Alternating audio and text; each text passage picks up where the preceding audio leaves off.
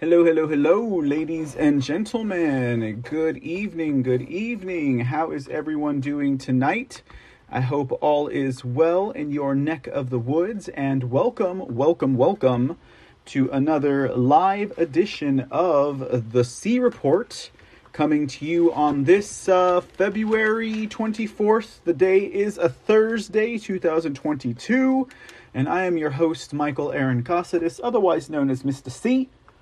And I'm glad to be here with you guys live tonight, coming to you a little bit earlier than we typically do on any given day of the week, actually, unless there's something special going on. And let me tell you what, ladies and gentlemen, there is something special going on. So we are coming to you guys live tonight. I'm coming to you guys a little bit more casual than usual, all right? No tie, no suit tonight.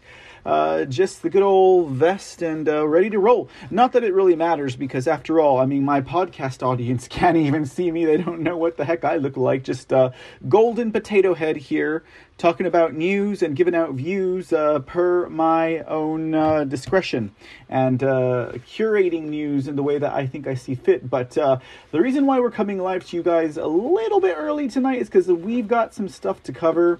We're going to talk a little bit about what is going on in the world today, ladies and gentlemen. We were off the air the last 2 days. So for any of my audience that is typically with us, if you're with us live, you're like, what the heck is this guy doing here? But for any of my audience that is typically live with us Monday through Friday, I do apologize for the absence. We had some family scenarios going on here at the old C household, so there are things that need to be taken care of. And as I like to say, you know, the only reason why we miss work around here is for the 4 Fs. Funeral, fever, fracture, family matters, ladies and gentlemen. And so, well, that is the only time that we will call in, as it were, and not show up. But hey, let me tell you what, if you guys were to head over to thecreport.com, okay, and we'll go ahead and get this out of the way right stat. The C Report. That's not even the creport.com. It's this one right here, ladies and gentlemen. If you head over to the creport.com, we currently still have a filler page. This is a holder page. But what you can do right now is you can sign up to join our email list. And when you sign up to join our email list, ladies and gentlemen, you will be in the know about whether or not we're having an episode that is going to be canceled for a night or two. And we actually just set this email list up for the audience and for those of you who might be interested in keeping up to date with the news about the show, scheduling issues, promotions, etc. So I would say go and join the email list today, so this way you also can help us beat big tech and censorship in case they should ever try to put the kibosh on this operation that is steadily growing every single day, ladies and gentlemen.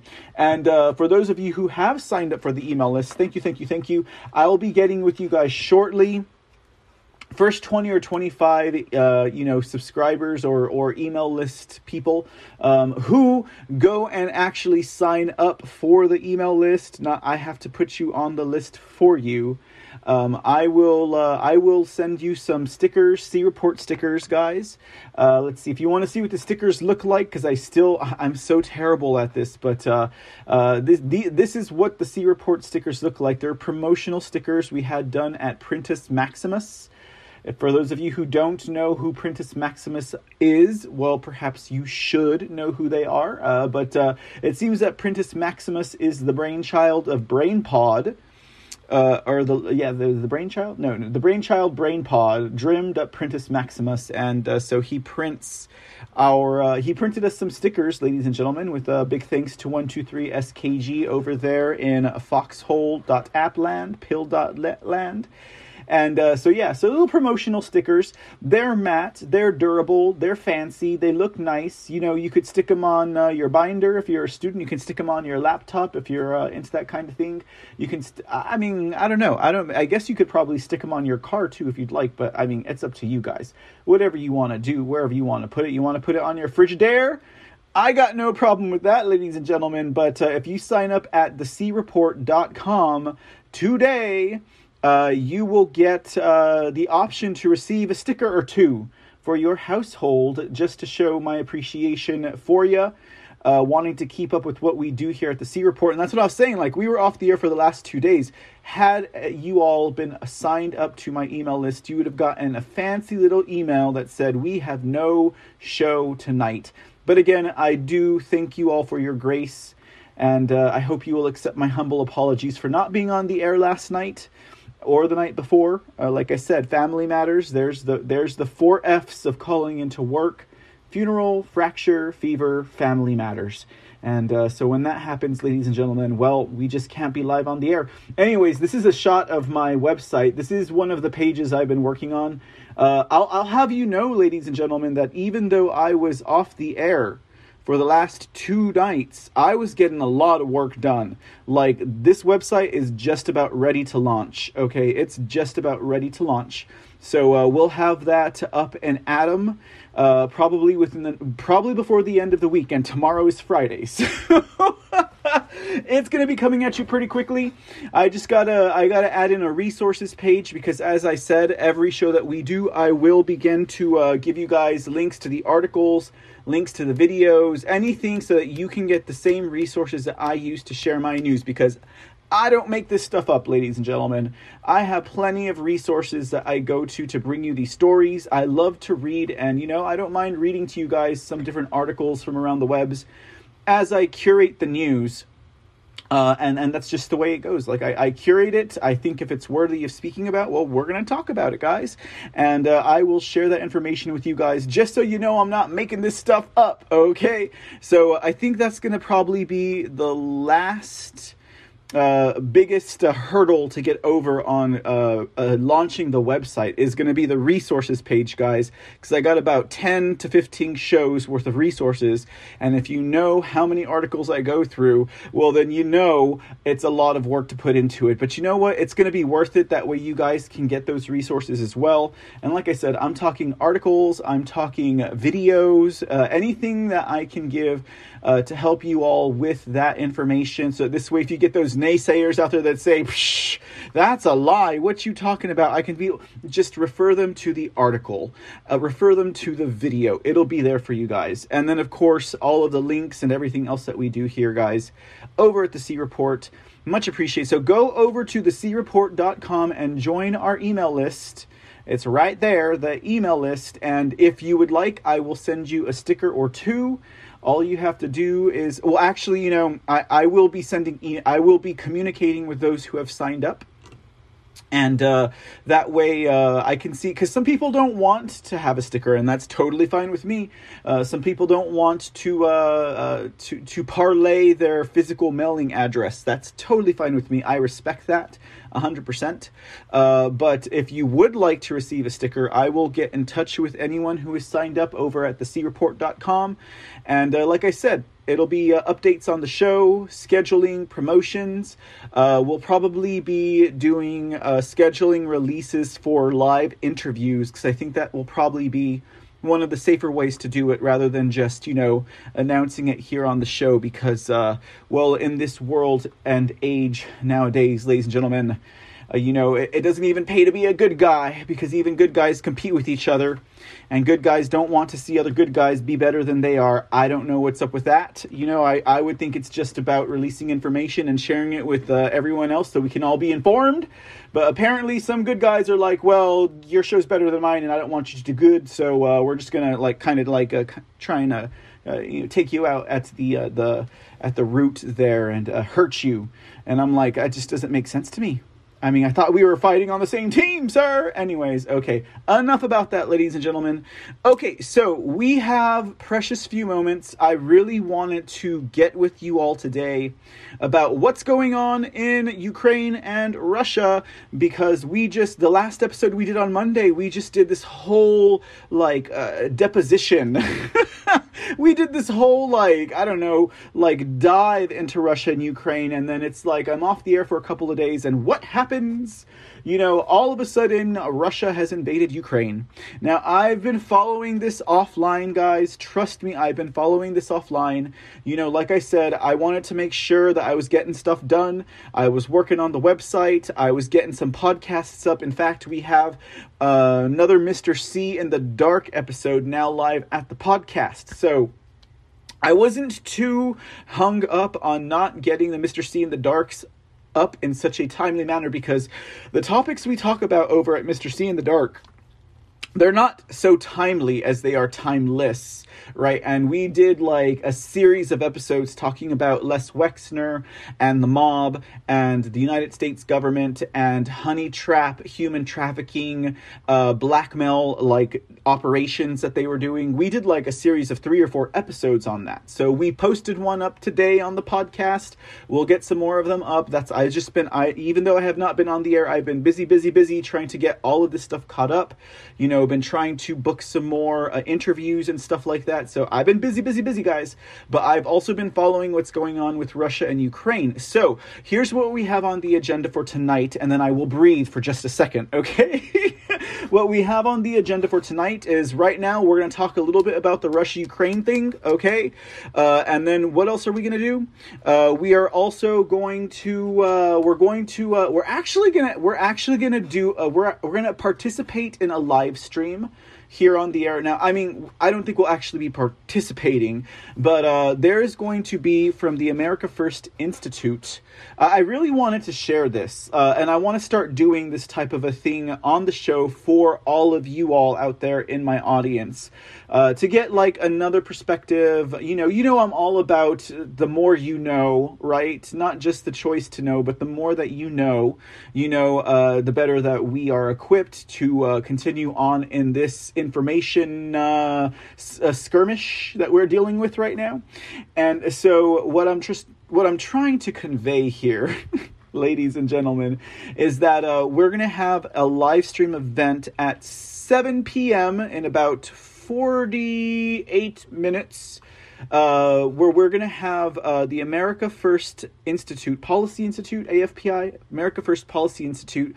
Now, America First Policy Institute popped up shortly after President Trump was in office and he was going through his whole debacle. I don't know if any of you guys have ever heard of the America First Policy Institute, but they are a think tank, that is all about America First. It's all about conservatism. It's all about, the Constitution. And so they do a lot of work in that field. Now, I've been tagging along with AFPI since they started. I've been on their mail list. I've been a member of their website, all that good stuff. So I want to start to try and incorporate some of the things that they do here on the show. And tonight they have a special live stream event. And the live stream event tonight is actually going to be an interview with Winsome Sears, the Lieutenant Governor of Virginia. So tonight we're going to be doing that. I know we got Ukraine going on. I know we have CPAC going on. I was actually surprised that a lot of people weren't sharing so much about CPAC. Like, I thought CPAC would be like, pasted all over the walls in my house here, but it's not. So it's okay. It's okay. We'll try and catch President Trump's speech at CPAC though, for sure. Okay, we'll try and catch that for sure. But CPAC's happening. All right. Here's kind of what I think about CPAC. It's great because, it's conservative, it's Republican, whatever. But the point of the matter is we got to get rid of 90% of the Republicans that are currently in office. Now, that's something else that I was working on with my website, thecreport.com. It's about to launch, and that is the election integrity angle. That we travel along the veins of election integrity here at the C Report. We can't do squat if we don't have election integrity here at the C Report. So it's very important to us to have stories and a sense about election integrity live and in person and with detail, because that is, to me, one of the number one issues that we are facing today. Okay. So with that said, ladies and gentlemen, we posted on our blog over at thecreport.com Wendy Rogers' petition, or it's more than a petition, it's a declaration. It is a declaration with the intent to decertify and to audit, or to audit and decertify where necessary. And we know that this movement is advancing pretty quickly here in the States now that the ball has gotten rolling, okay? So with that in mind, ladies and gentlemen, we posted about that, and that's going to be our litmus test. Our litmus test is going to be this declaration that Wendy Rogers has penned for us. And there are currently like 204 signatories that are state representatives, and so even though platforms like Twitter are becoming a little bit defunct, you know what I mean?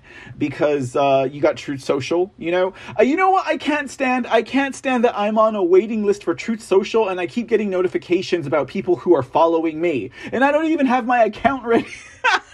I'm still on a waiting list, and I haven't even started to make my account, and I keep getting notifications about people following the show, and I'm like, come on, Trump. No, but it's okay. It's been better than Frank's speech so far, but I'm not done with Frank's speech yet. You just wait, and we're going to get a channel on Frank's speech before the year's through. Okay, ladies and gentlemen, because we're getting better at what we're doing here. We're getting into our groove. You guys are really putting your faith into the work that I do here, and I can't thank you guys enough for sticking by my side and wading through my own perspective, as crazy as it can be sometimes. Does the C Report stand for the Crazy Report? It might, but my last name is Casadis, so that's kind of where I go with it. Anyways, ladies and gentlemen. Okay, so, all right, guys, let me take a breath.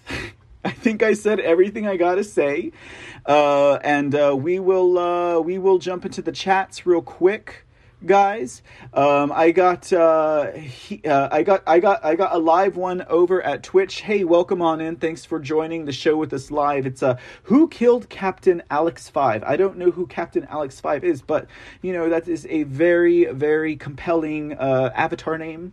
Putin bad, they said. Hey, we're gonna talk about Putin. We are gonna talk about Putin. We also got Christine C. Hey, that's my sister's name over there in the Foxhole app. That's one of my sister's names. Like Christine, not Christine, but hello, Christine. Welcome to the show, and thanks for joining us. It's the first time I think I've seen you in the chat, or maybe it's the second time I've seen you in the chat, but glad to have you with us. Victoria, thank you for joining us, and thank you for gifting the can. Bill Tech, it's good to see you, buddy. Good to see you when you pop up to say hello. Victoria said, you were great last night. I was laughing myself silly. Okay, so Victoria is referencing a show that I do over with the Speak Uneasy. Okay. You saw that, Victoria? Whoa, whoops. No, just kidding. That's the thing about the Speak Uneasy show on Wednesday nights. I think it was the third time I've been on his show. And are we ever going to get to Russia and Ukraine? We got Winsome Sears at 7 p.m. on the dot, guys. So anyways, okay. We'll get to it either way. That's why I saw Disco Ball Chaser. She's in the chat room, and she's like, Mr. C, where's your coat and tie? And I'm like, it's not after dark. And it's not, well, hello. Just all you have to do is scope out my background, and like that's the main telltale there. But it's because I've been off the air for 2 days. This is kind of informal, and we're going to be on the air extended today. So we started at 6 p.m. today instead of 7:30 or 8, and we're probably going to be on till about 10 or 11 tonight, because we got Winsome Sears. I want to talk about the new Virginia government, because we've been so busy here at the C Report, I have not even had a chance to congratulate the state of Virginia and their new government. So we're going to take a look at A.G. Miyares over there. We're going to take a look at Governor Glenn Youngkin in Virginia. But we're going to kick it off with Winsome Sears, who is the first elected black woman lieutenant governor of Virginia. She's coming up in about 32 minutes, guys. She's going to be live with us. Well, not on my show, but we're going to be streaming something with her on it. We're also going to be talking about Ukraine and Russia. I mean, we have to talk about it, guys. We just had a show on this on Monday. And I got a lot of feelings about what's going on in Ukraine and Russia right now. Like, if I may say, just to preface the show, watching the newscasts the last couple of nights, okay, watching the newscasts, well, actually, I mean, he started his invasion this morning, Russia time, right? I'm like, this is the craziest full-scale invasion I've ever seen, with one scene being repeated, right? And no soldiers, just maybe 5 helicopters. You guys probably wonder where my head is with this. My head's going in a bunch of different directions. And because as you guys know, if you've been following the show, when I'm talking about this whole Russia, Ukraine, NATO, deep state, elitist, globalist thing, right? I'm thinking like, and I'm telling you guys, like, look, Russia says they don't want to invade. Ukraine says that Russia is not going to invade. Biden and the globalists in NATO keep saying they're going to invade. So who's telling the truth here, right? Well, I will tell you, as of this moment, I do believe that Putin did invade Ukraine. Okay, now, I know, right? Because then we had the Donetsk region, we had the Luhansk region, and the Donbass region. Okay, Donetsk and Luhansk People's Republics in the Donbass region, to be geographically correct, right? And that was kind of like an access point, right? But then you also had Belarus. They're saying they're coming from Belarus, they're coming from the Donbass region, and they're coming from Crimea. And that Putin has launched a trifecta attack into Ukraine.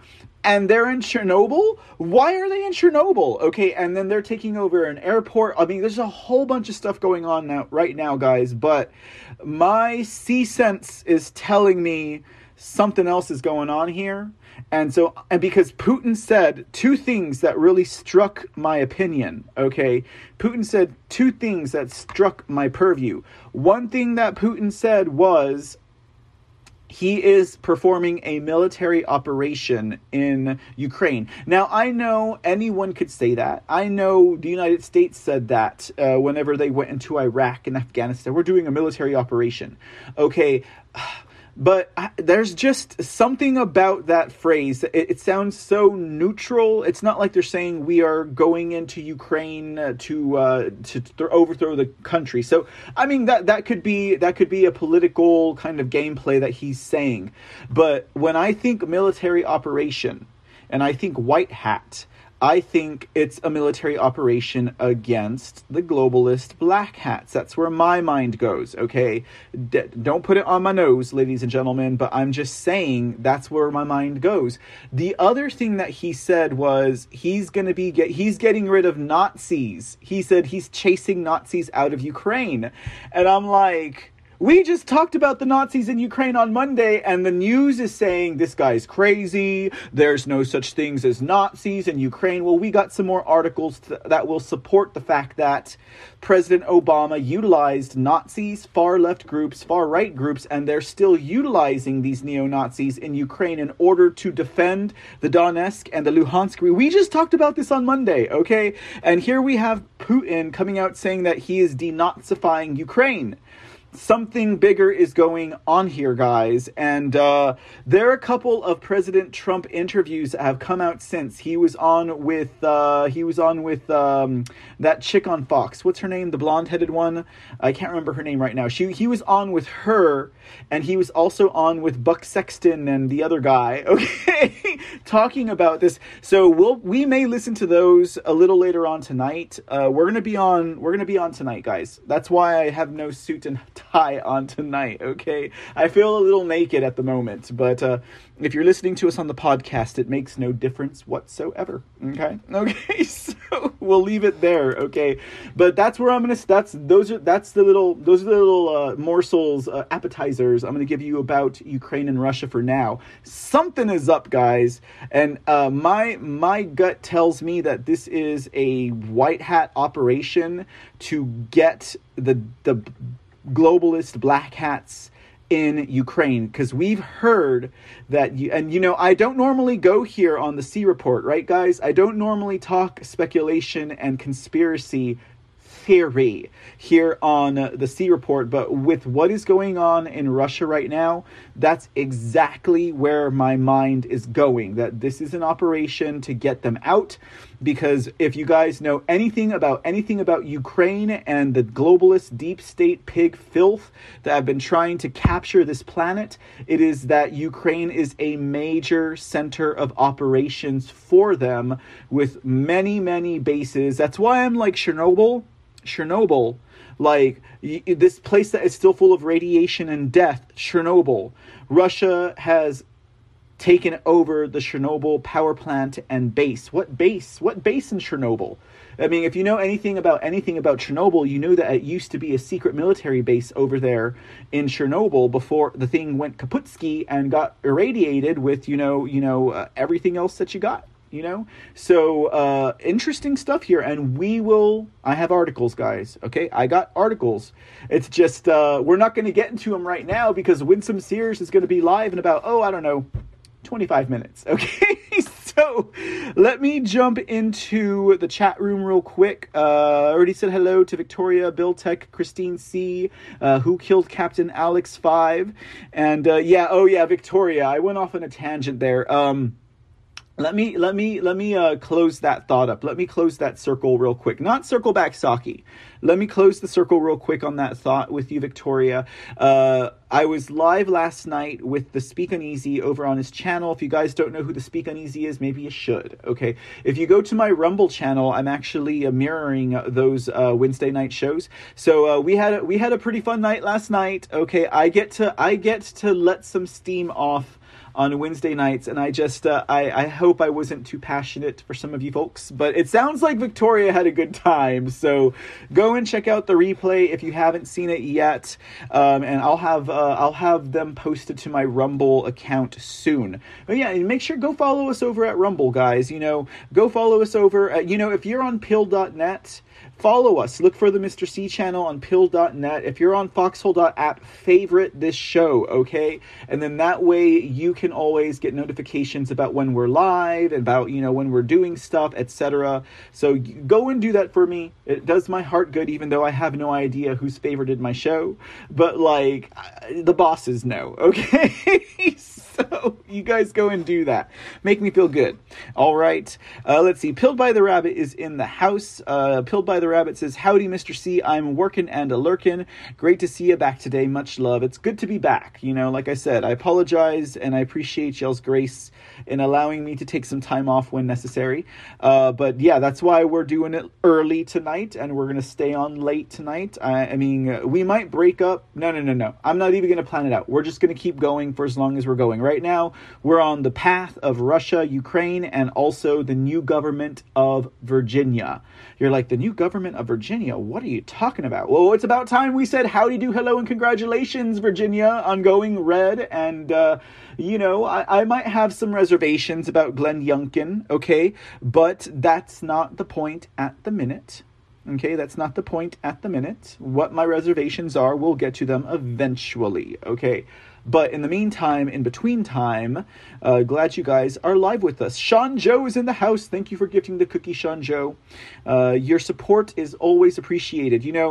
People like Sean Joe, Relanon, always popping in and throwing a cookie my way, and I'm always like, I don't have a cover charge here, guys, but I really appreciate it that you toss your cookies at me. If I had a cover charge, it would be a cookie, right? Anyways, okay, so who is dissing Mr. C? Stephen Miller? What, Sean Joe? It's all about that C sense, Sean Joe, is all I got to say. And he's patience, he says. Yeah, I know. We'll get there. Apparently, Disco Ball Chaser is number 319,744 for Truth Social. Well, I'm like 2,803 or 2,083,567 or something. And then I'm also 1,530. I don't know why I'm making up these numbers. 1,153,000. Where's my head right now? Anyways, okay. Hey, Sonia, what's up? How you doing today? She says, God bless you. Yes, God bless everybody, ladies and gentlemen. Okay, what can we do? Because we have approximately about 20 minutes before we get Winsome Sears on. So before we go into Russia and Ukraine, we'll preface this with some Winsome Sears. How about that, guys? I think that would be most appropriate.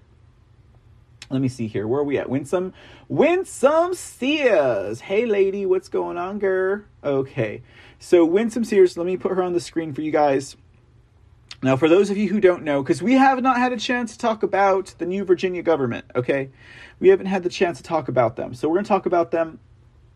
And after we are finished with Winsome Sears' live interview, she's going to be interviewed by Alveda King, ladies and gentlemen. So it should be I think it'll be worth the watch, right? It'll be worth the watch for us. Just to, get a flavor for what's going on over here. Now, Winsome Sears is the first black female elected lieutenant governor, conservative, in the state of Virginia. I mean, when we were talking about a red wave coming into 2022, 2021, etc., it could not be felt more so than what happened in the state of Virginia when Glenn Youngkin took the governorship, Winsome Sears took the lieutenant governorship, and we had Miyares. I forget his first name. I apologize. Actually, I have it here. I have his name here. Miyares. All I know is he's Cuban, right? He's Cuban American, and he's the first Cuban American to take the position of Attorney General in the state of. I mean, they had a lot of firsts over there in Virginia when that swept. I mean, it was a major sweep. You guys know it. You guys followed it. You guys know what I'm talking about. Let's see here. To be correct. His name is, they just say A.G. Miyares. Not Mark Miyares. That's not his name. Hassan Miyares, over there in Virginia. All right. Was crowned the Attorney General, and he's done some good work as well, guys. They've all been doing some good work over there. Really interesting stuff happening in Virginia. That was aside from the fact that I think that the red wave in Virginia happened, I think because I'll keep saying it. There are about 90 to 95% of Republicans in our Congress that need to go, like federal level, not state level. They need to go. They need to go. They need to get out of here. At least 90 to 95% of the Republicans, the conservatives in our Congress right now, Senate and Congress. Okay, I think you guys would agree with me.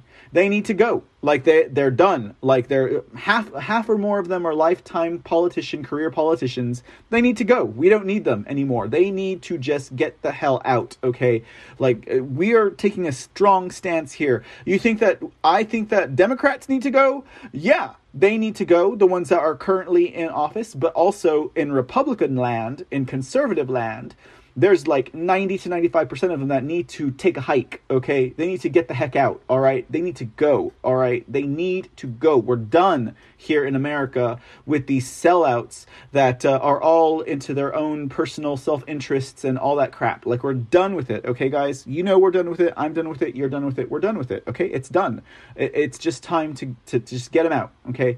But, getting back into talking about, Winsome Sears and Hassan Miyares and Glenn Youngkin, I really do think that this red wave that happened in Virginia, it was inevitable because they had enough people turning out for it. When you have your constituency show up to vote, it's hard for them to use algorithms or stuffing the ballot box or whatever to cheat because it becomes so obvious and cartoonish. Kind of like what happened in 2020 on November 3, where so many people showed up to vote. We had the darn Amish coming down from their mountains and their hills and their farms to come and vote. We had a parade of Amish people and their stagecoaches with Trump flags. That many people. When the Amish show up to vote, ladies and gentlemen, it's something serious is going on. Because people like them don't just show up to use modern technology for nothing. They're like, a ballpoint pen? What is that? I brought my quiver. They're like, was this paper printed? Was this paper chucked from a tree and flattened into parchment, or was it printed? Because if it was printed, I can't. If this paper was created by modern, mechanics, I can't use it. They're like, you had to have flattened it out with a hammer and created proper parchment, and that's the only way that I will. Is this ballot parchment from that huckleberry tree or whatever? I'm just being facetious. I'm being funny. Anyways, guys, the Amish showed up to vote, okay? Like, everyone turned out to vote in Virginia. That's another reason why we had a red wave. But I also think for the 95% of rhino Republicans that need to get the hell out, it was a trade-off, right? They're like, we'll give you New Jersey if we get Virginia. I mean, that's all come on, and other things came out about New Jersey during that election as well, guys. Like, that's where we learned, ladies and gentlemen, that on the regular, New Jersey shuts down, a couple of their precincts. And then they take their machines and they put them in storage for 2 weeks or so. And then in order for you to get access to the information or so, you have to have a judge's approval or so.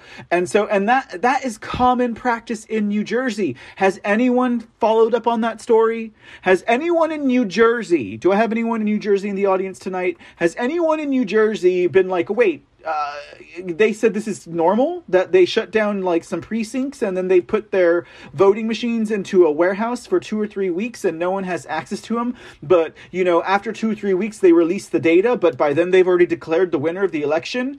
Anyone in New Jersey hear about that? Because we reported about that here on the C Report. I can't do much for you in New Jersey, but if you're in New Jersey, you could probably do something about it. That seems pretty uncommon to me. And the thing about it is, the reason why that hit the news, guys, is because in one of the major counties there, whichever Jersey City, Atlantic City, whatever, I don't know what, Bergen County, I don't know what the name of the county is, but in that county they shut down 56 machines. They shut down 56 machines, and I bet you it's because they had such a turnout for conservatives and for Republicans. I bet you they had such a turnout. They had to shut down 56 machines, and it made the news. And then that's when the guy was like, well, this is actually common practice. But it's so cartoonish and obnoxiously obvious now because they had such a high voter turnout that they had to shut down 56 machines. Whereas they might have shut down, I don't know, maybe a dozen for the last how many elections? I don't know that New Jersey's been doing this. Okay, but this is what they said. We played the news report. We played it verbatim. We played it first person eyewitness account. Okay, I'm not making this stuff up. Go back to the episode and check it out. But I don't know. If you're from New Jersey, you tell me, guys. You tell me if this is a concern to you, that they shut down all of these precincts, take their machines, warehouse them for a couple of weeks, and then they need a judge's court order to get the data. They've already declared the winner, and then they get the data, and then who knows what happens from there. I don't know. Do you want to know how they've been stealing your elections in New Jersey? That's probably how, okay? So go back, check it out. This is what's been going on in New Jersey. They shut down 56 plus machines, and they warehoused them. And that's the only reason why we know it happened, okay? And I think it's because so many people showed up to vote in New Jersey and turn that state red. That's what I think happened. I think so many people turned out to turn that state red 100%. It was going to be like a red massacre in Virginia and New Jersey. But they have their way of doing things there. And like the man said, oh, it's always done this way in New Jersey like this. This is how we do things. He also looked very nervous about it too, because they have been caught. But I can't do much about it, ladies and gentlemen. I don't live in New Jersey. So hopefully someone in New Jersey will hear this and they'll look into it and they'll try and investigate, stop it, and correct the wrongs that they have been doing to the people of New Jersey. Anyways, Virginia is what we're talking about, guys. Okay, so let's get back to Virginia. Winsome Sears is on the screen. She will be live in about 12 minutes here. Let me actually pull that screen up real quick to make sure we don't miss nothing. And let's share with you guys a Winsome Sears story before we get started with her interview. She's going to be interviewed again by Alveda King. And that will be over at the America First Institute America First Policy Institute. Okay. So that should be fun, guys. Alveda King interviewing Lieutenant Governor Winsome Sears, and they will be discussing the challenges and triumphs and the historic place that Lieutenant Governor Sears finds herself in today. Let's see here. Okay, so story about Winsome Sears. Let's see. I think this one will strike y'all's fancy, guys. It struck my fancy. Okay. This one will be fun. Okay, check this out. Check this article out, ladies and gentlemen. Here's where we're going to start our Winsome Sears story for tonight. After Winsome Sears, we'll talk a little bit about Virginia and their new government, since we haven't formally given them our congratulations here at the C Report, and I've been meaning to. And then we will get into Russia and Ukraine, because it's already nighttime in Russia and Ukraine. There's no telling what else is going to happen over there, guys, at this point. So we'll see what's up with that. There we go. Okay, so headline reads, "Bringing Government to Heel." Okay, now this is pretty badass in my opinion here. Virginia's Republican Lieutenant Governor Winsome Sears uses her patent leather stiletto to bring state senate to order after a prankster steals her gavel. Okay, now this might seem like it's diminishing the office of Winsome Sears. It's not, guys. In my opinion, this makes her absolutely fabulous. Okay, so let's check it out. The article says, Virginia's new Republican Lieutenant Governor Winsome Sears used her patent leather high heel to bring the state senate to order on Monday after a prankster stole her gavel and hid it. Now, trust me, guys. Some people might view this as the story of, Winsome Sears is probably doing a lot more important work, but they choose to focus on her using a stiletto to bring order to her courtroom. Like, they're just diminishing women. They're just giving, instead of doing a serious story on Winsome Sears, they're doing a foppish, fake ass story on Winsome. No, guys, we got more than that. You gotta trust, guys, but this is for a little bit of levity, okay? Because I think she's gonna do absolutely wonderful for their state in Virginia. Now, let's get on with it. Okay, so it says here, "One shoe can change your life. Just ask Cinderella," Sears said as she banged the black heel on the podium. I'm like, was it a red bottom? Just kidding. Washington Compost reporter Laura Vozella tweeted a close-up photo of the shoe in question, with Sears responding, "Resourcefulness, never underestimate it." So there's some photos of the new lieutenant governor. Oh, I just expanded it so you guys could see the photos better. The new lieutenant governor here in Virginia. There she is, in a stylish black and white sweater vest. No, just kidding. Oh, and there she is, gaveling the meeting to order with no mask on, with stiletto in hand, ladies and gentlemen. We'll do some fashion-forward stuff here on the C Report every now and then, guys. This is a fun story. Sears was sworn in January as lieutenant governor and made history as the first black woman to hold statewide office in Virginia. It was much bigger than what I said, ladies and gentlemen. The first black woman to make a statewide office in the state of Virginia. Ladies and gentlemen, that is no feat that is easy to accomplish. But like I said, everyone turned out for it, right? So you turn out to vote, you're going to get what you want, ladies and gentlemen. Now, sorry about that. Okay, temporary distraction. Article continues. It says here, she was the first black woman to hold statewide office in Virginia, the Commonwealth that once held the capital of the Confederacy. All right, let's not forget that Virginia is also the state that brought us critical race theory and the 1619 Project. So they got some stuff to fix over there, right? Sears is Jamaican-born and ran on being pro-Second Amendment and against so-called critical race theory. She's a Marine Corps veteran and a former director of a homeless shelter. She and the new GOP governor of Virginia, Glenn Youngkin, were able to take advantage of the political trends in November's off-year election. Before Democrat Governor Terry McAuliffe won his race in 2013, Virginia had gone 36 years electing a governor who was in the opposing party of the occupant in the White House. Can you imagine that, guys? McAuliffe The 2021 Democrat gubernatorial nominee hoped to break that trend again, but lost to Youngkin and Sears by 2 points. In Virginia, governors are barred from running for re-election after one term, but can run again afterward, like McAuliffe did. He was trying to keep the governor's mansion blue after the scandal-ridden Democrat Governor Ralph Northam. Sears, like Vice President Kamala Harris, presides over the state Senate and also, like Harris, can cast a tie-breaking vote. The Virginia State Senate consists of 40 members, and Democrats hold a slim majority of 21 to 19. Last week, Sears cast her first tie-breaking vote on a bill that would allow a criminal defendant to appeal a judge's sentencing. Sears voted no on the matter. So that's pretty cool, huh, guys? All right. That's going to be your little introduction into Winsome Sears as we get ready to see her interview with Alveda King over at the America First Policy Institute live stream. And so we'll be doing that in just a sec, guys. But that's so much fun. Like, that is a hoot, ladies and gentlemen. Let's see what you guys got going on. Hey, what's going on? Summer breeze makes me feel like loving. Okay. Was I doing what version of that song was I singing right now? Okay. Was it the typo negative version? I don't know. Hey, Two Rivers, what's up? Let's get this started in here. Oh, Mr. Two Rivers, you have no idea. Disco Balls Chaser says classy, simply classy. Hopefully it was an in-season leather. Hopefully it was an in-season leathered stiletto.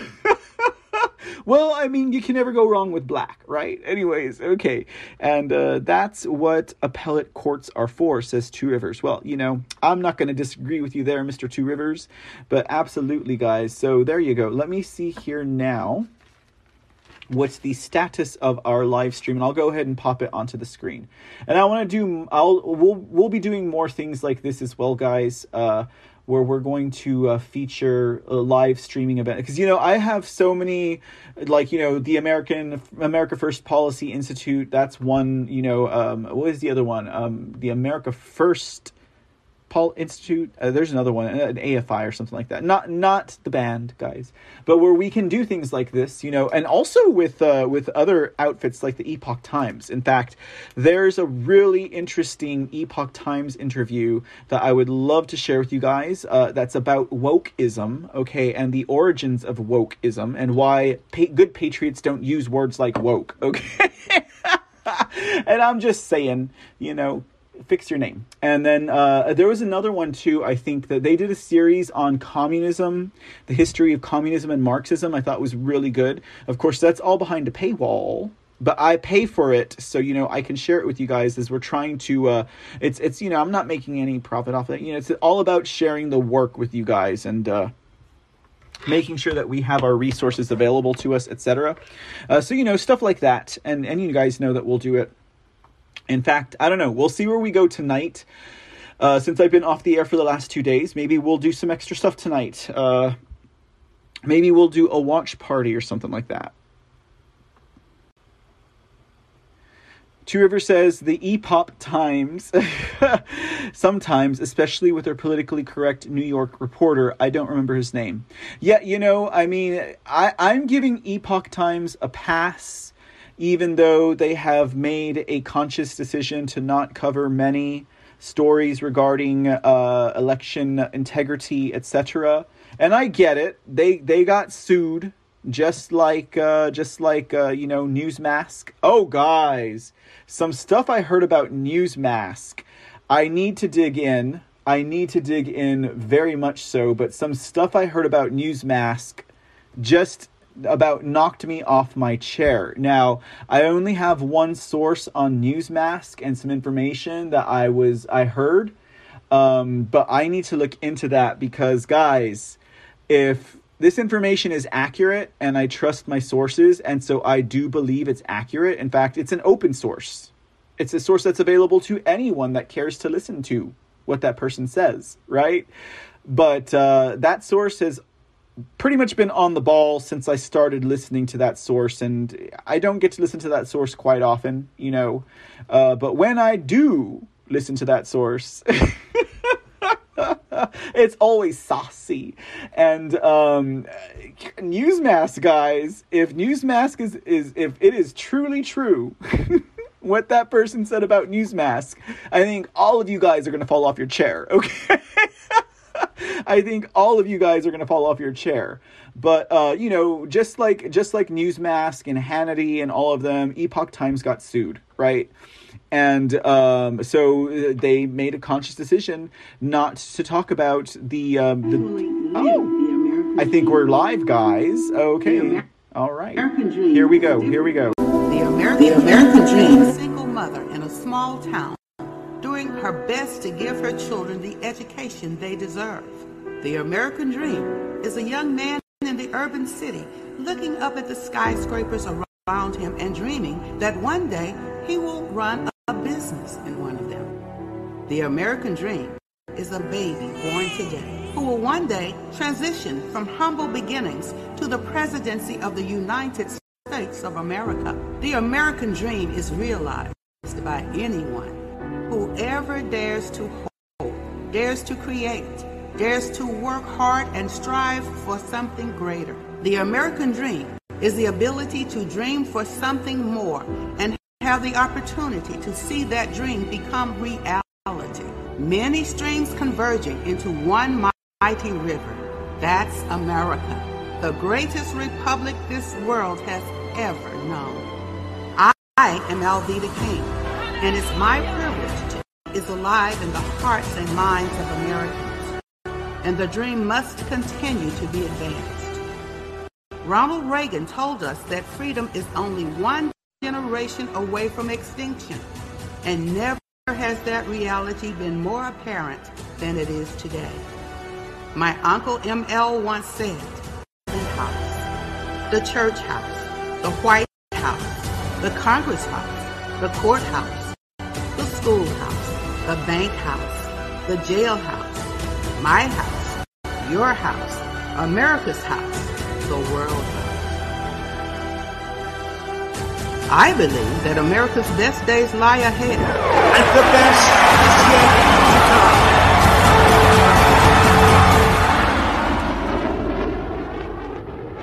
The Center for the American Dream is here to defend our inheritance and create the tomorrow that all Americans deserve, from the womb to the tomb. God bless America.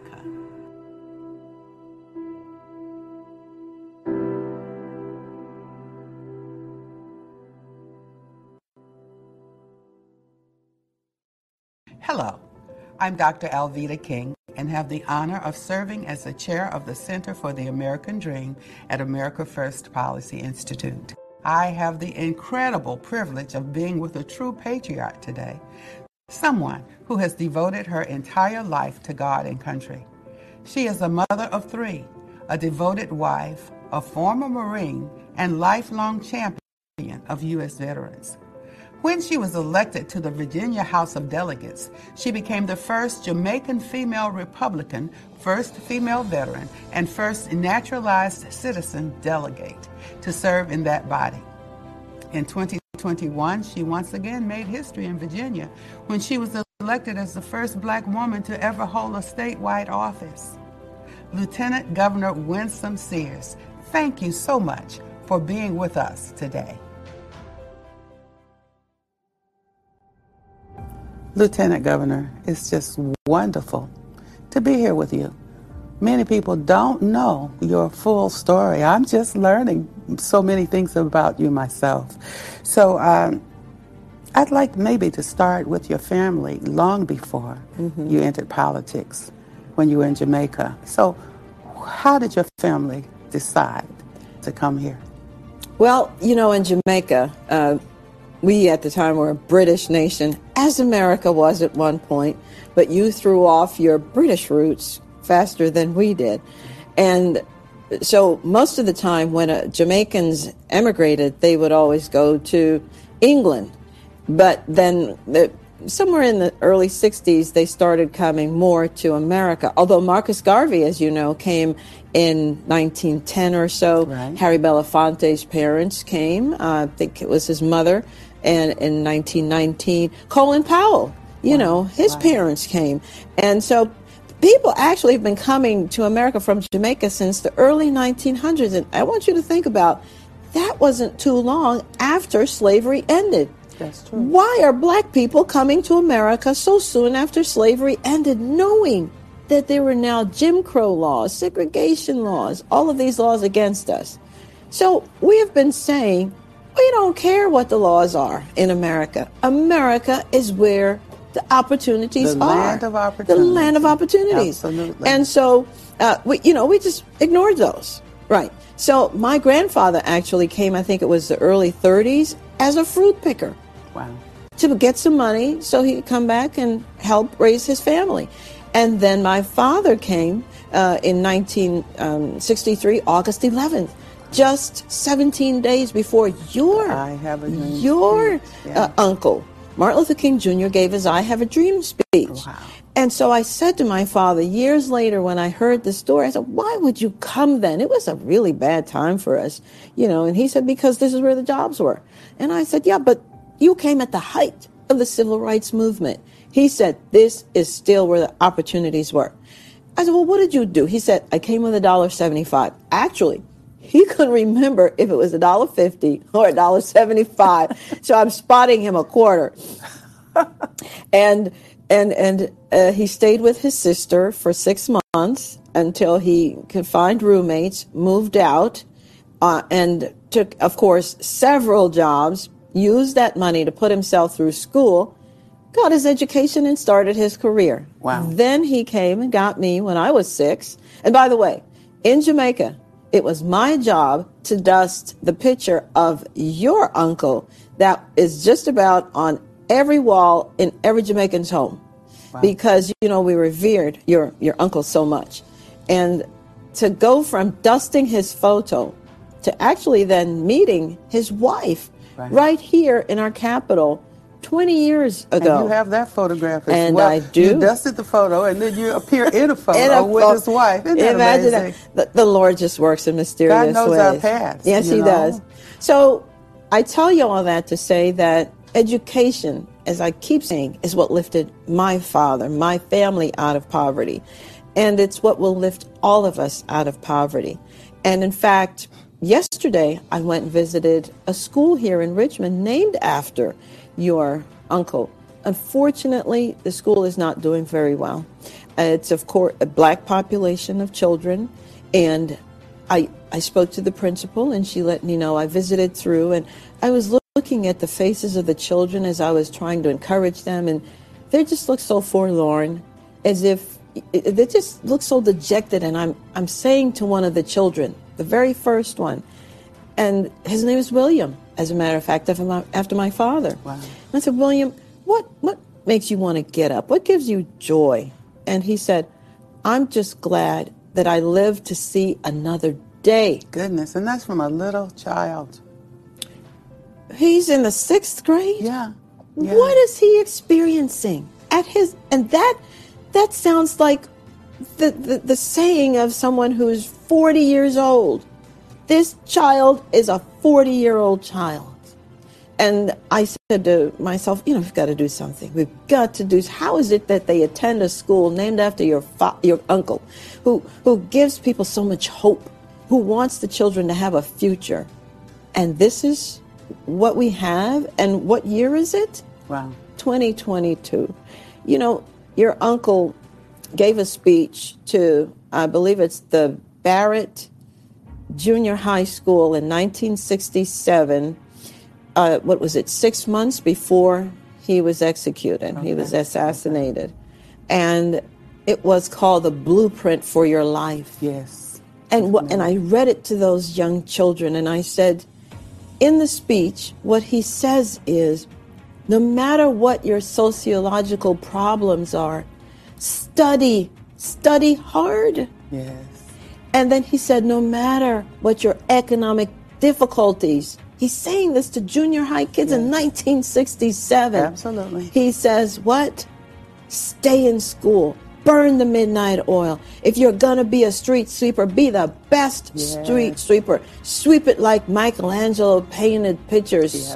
Sweep them like Leontine Price sang operas. Beautiful opera. And so that when you die on your tombstone, they will say, he was the best street sweeper ever. He did.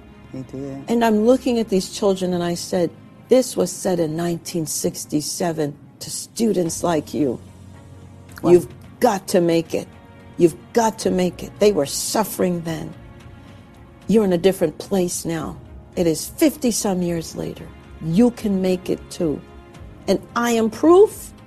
I wasn't even born in America. Living proof. Absolutely. I stepped off the plane, the Pan Am. Remember Pan Am? I do remember I stepped off Pan Am 737, Boeing 737, when I was 6 years old and landed at JFK into the South Bronx. And here I stand today to tell you I did nothing special. And that's what I wanted those children to understand yesterday. I did nothing special to get here. All I did was do exactly what your uncle said. Stay in school and study. That's it. Because if they think I had to do something extraordinary, they will never aspire. They will never say, well, Winsome did it. I can do it too. We knew that the second term of President Donald J. Trump would make the first look like prelude. Larry, Linda McMahon, and I were forced to confront our optimism and the president's own agenda for the second term and ask ourselves, what's next? President Trump's making clear he has no intention of fading quietly. Never, ever quit. Former Trump administration officials are launching the America First Policy Institute. And it will focus on America First policy achievements and principles that were implemented successfully during the past 4 years. The think tank will also push back where these policy principles go off course. What you're seeing today is nothing less than a national debacle. Border Patrol officers are overwhelmed day in and day out. They need support, they need leadership, and they're simply not receiving any of that from the current administration. Hold on, everybody. This Green New Deal mentality that we see in the Democrat Party is coming home to roost now. This is a 100-year play for the soul of this country, and the America First Policy Institute will lead the way. Being a part of AFPI, it reminds me when I came to the headquarters of a real war room. America First means to me that we must remain the beacon of hope. Darkness doesn't even exist when there's light. We are carrying the torch forward. America First agenda is all about the American people and bringing power back to the people. And at the American First Policy Institute, we believe the best is yet to come. And the best is yet to come. Learn more at americafirstpolicy.com. Never, ever quit.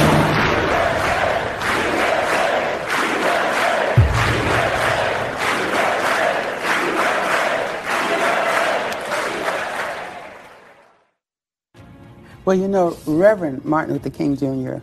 also said that he had a dream, and it's rooted in the American dream. Mm-hmm. And as you explained this, your grandfather, and then your father, your parents, and then you, in pursuit of the American dream. Yeah. Education is so important. Now, I don't want to make an assumption, so let me ask you in this manner. So you support quality education and the parents making those decisions for their children. And those who pray, we're hoping they're praying as well.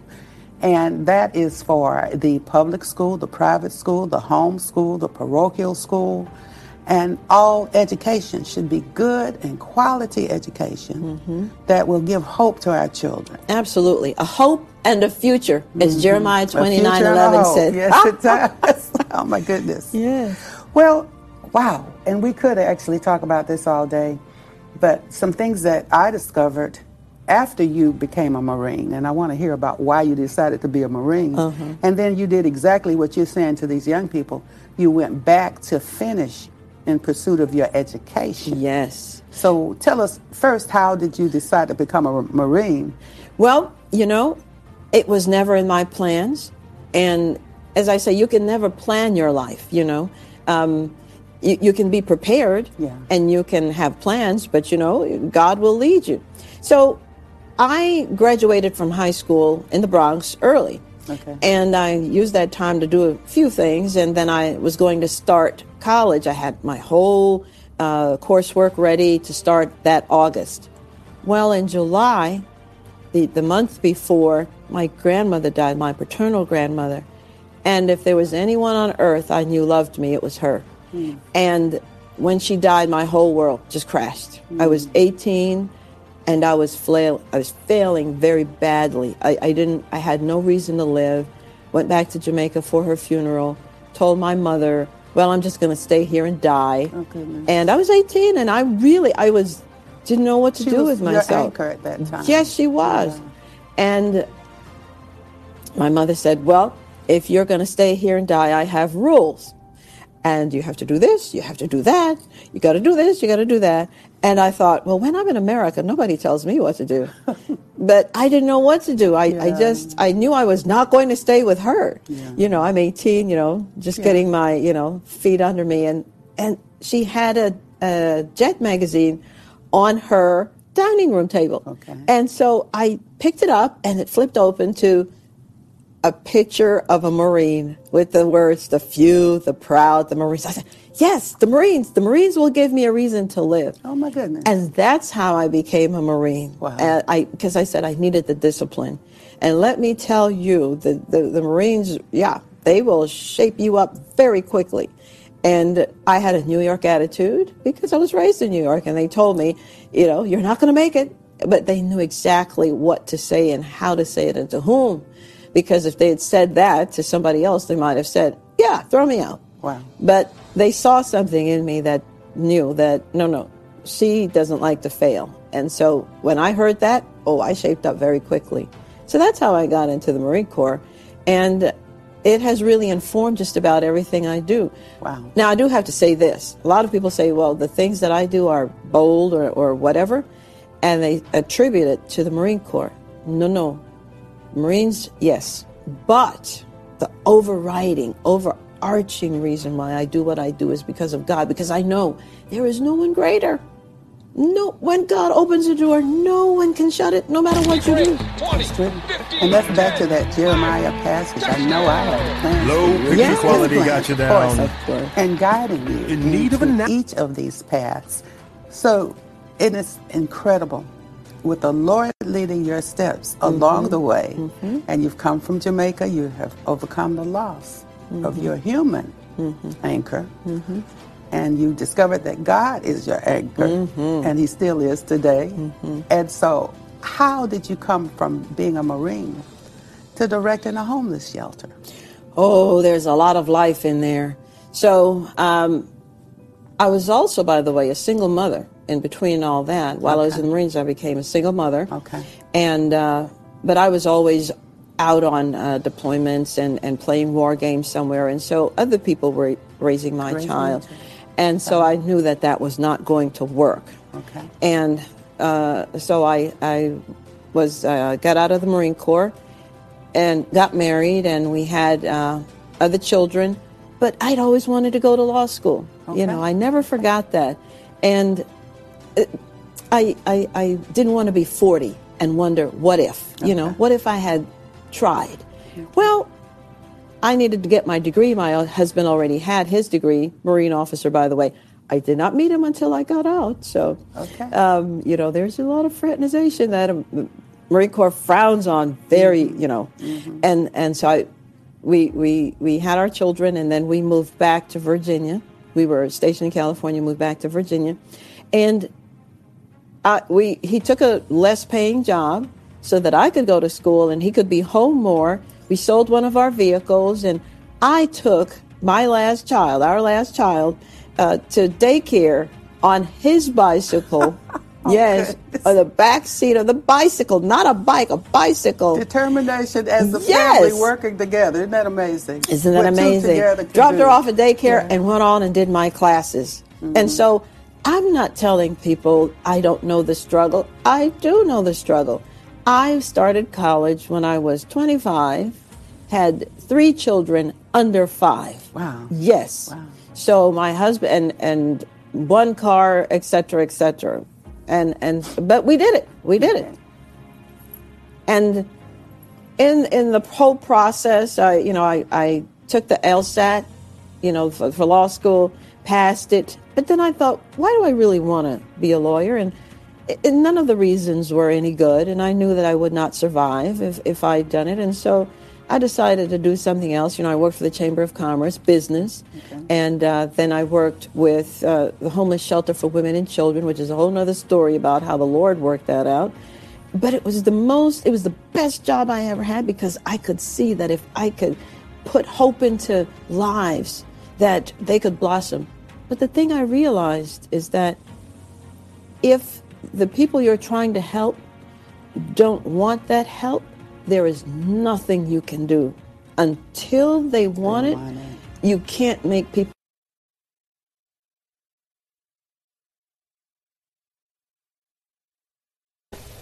Okay, so I don't know if they went off the air or what's going on here.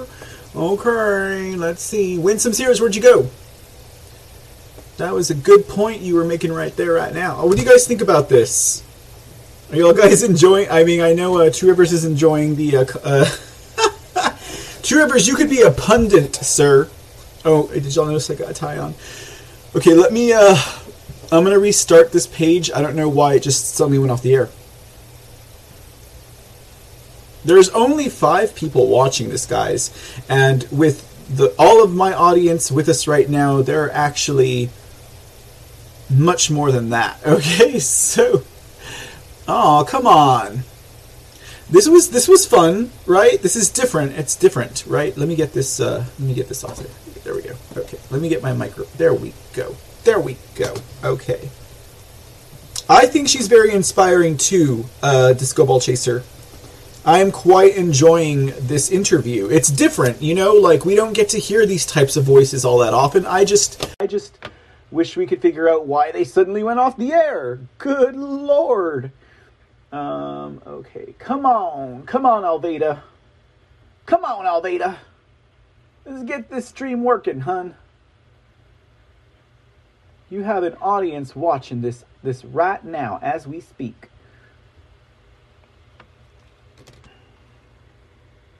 I'm going to write a message. What should I put, guys? Winsome and Alveda are very inspiring Americans. I'm not even going to put women. I'm going to put Americans. Love the neck scarf. I'm going to put it. Oh my goodness. Why did I spell Nick with a K? Okay. Two Rivers says, I can relate to her testimony about schooling and going in another direction, right? I mean, sometimes we're put on the path that we need to go onto. You guys are probably wondering why I'm always doing weird stuff like that. Okay, come on, Alveda. Come on, girl. Let's get you going again. Man, and they're live. Like, this is live right now. So, I mean, things happen live, right? Things happen when we're live. So, hey, WC Crane Up, what's going on? What's going on, sir? Yeah, Two Rivers says, scarves over cannibalism any day. 100%, sir. Aw, is this over? Okay, let me leave that comment. Oh, it went away. Okay. Oh,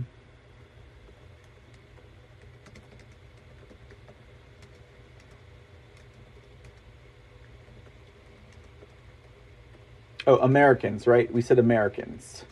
Love the neck scarf. Okay, I'm putting that in the comment. Okay, all right. Hooray! Okay, cool. Dang it. It really stinks that they are not live now. Something happened. I guess they got knocked off.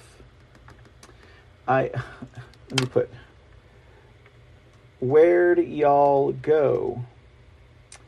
Was enjoying this interview very much.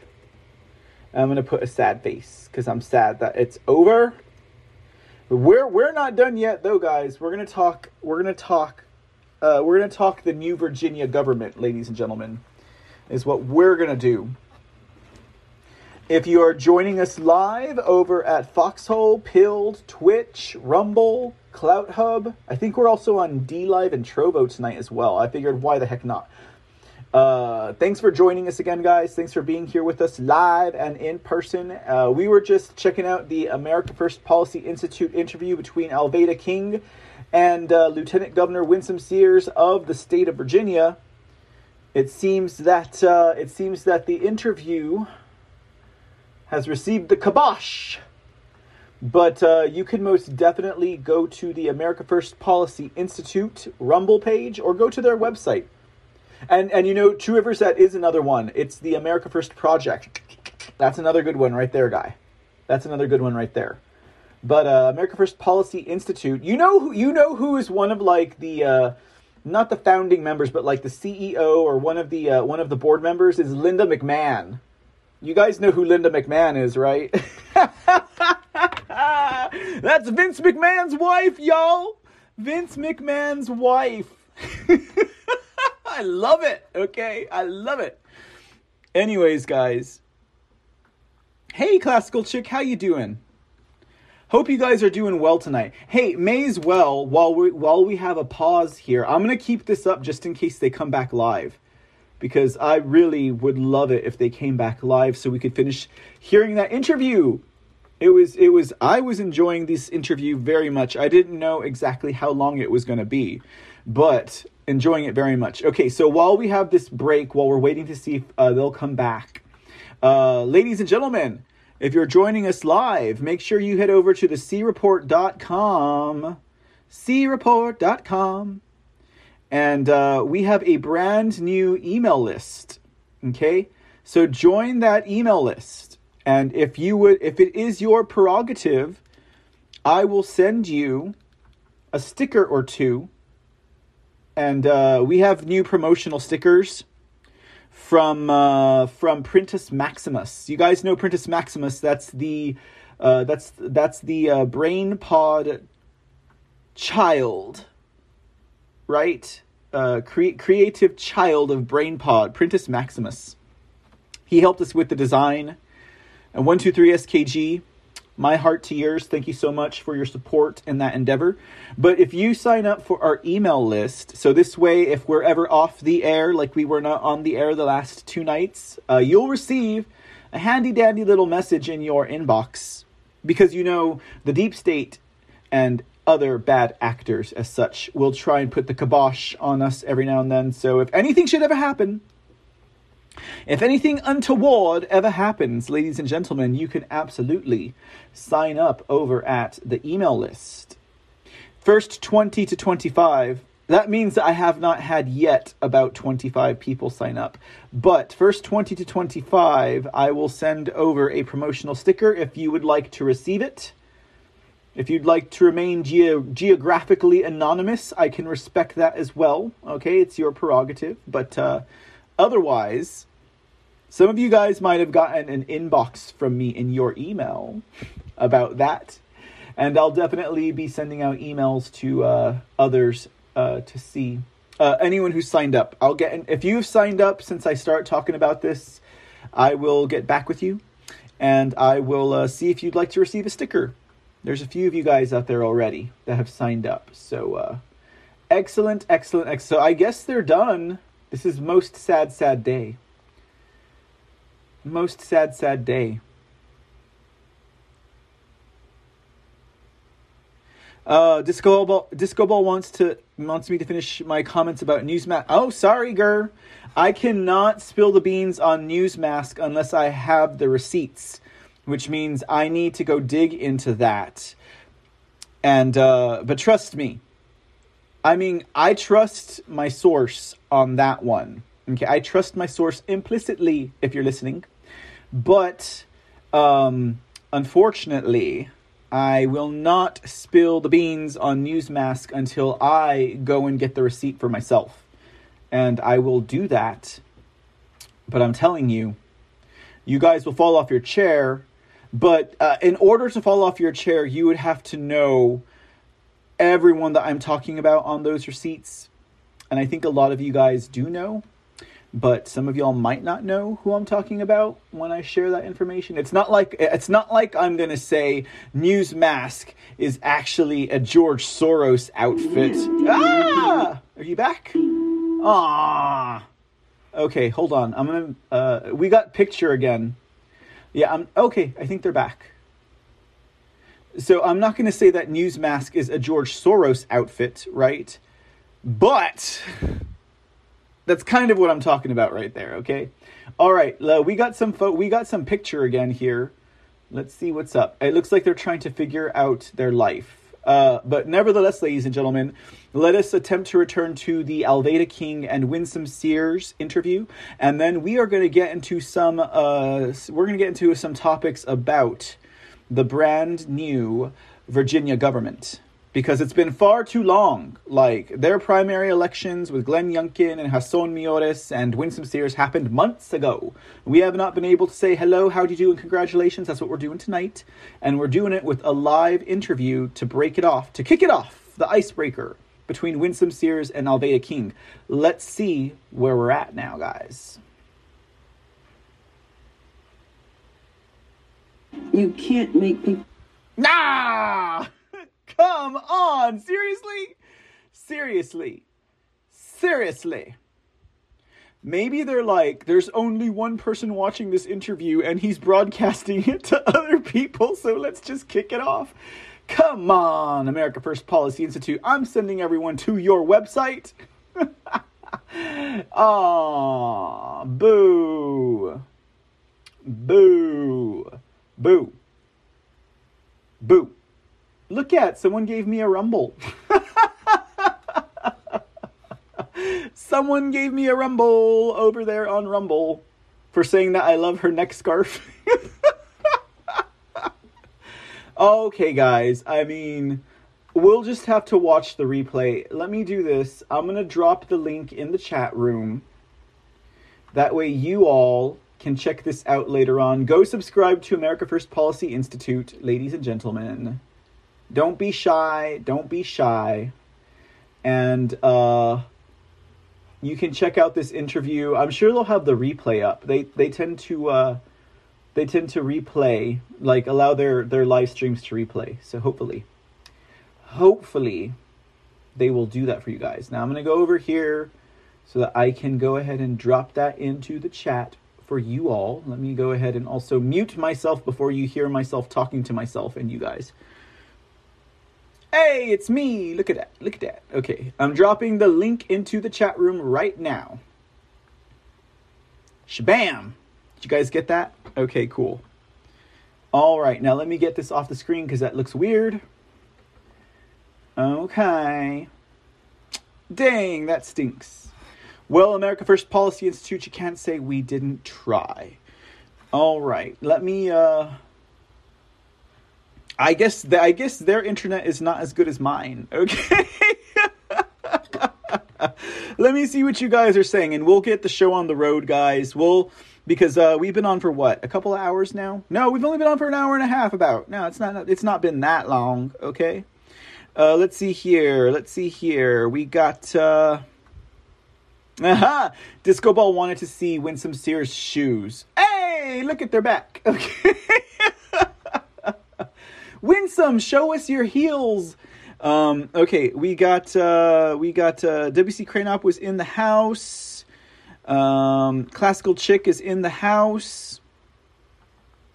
You ended up in the spam. I ended up in your spam folder, WC Cranop. Yeah, well, you know. It happens. Okay. Oh my goodness. And boo AFPI for the feed drop. I mean, they're the America First Policy Institute. They should have a pretty good feed. I'm not ragging on them. I'm just saying, you know. Oh, well, Two Rivers does say, I hope it's not from an enemy attack. Hopefully not.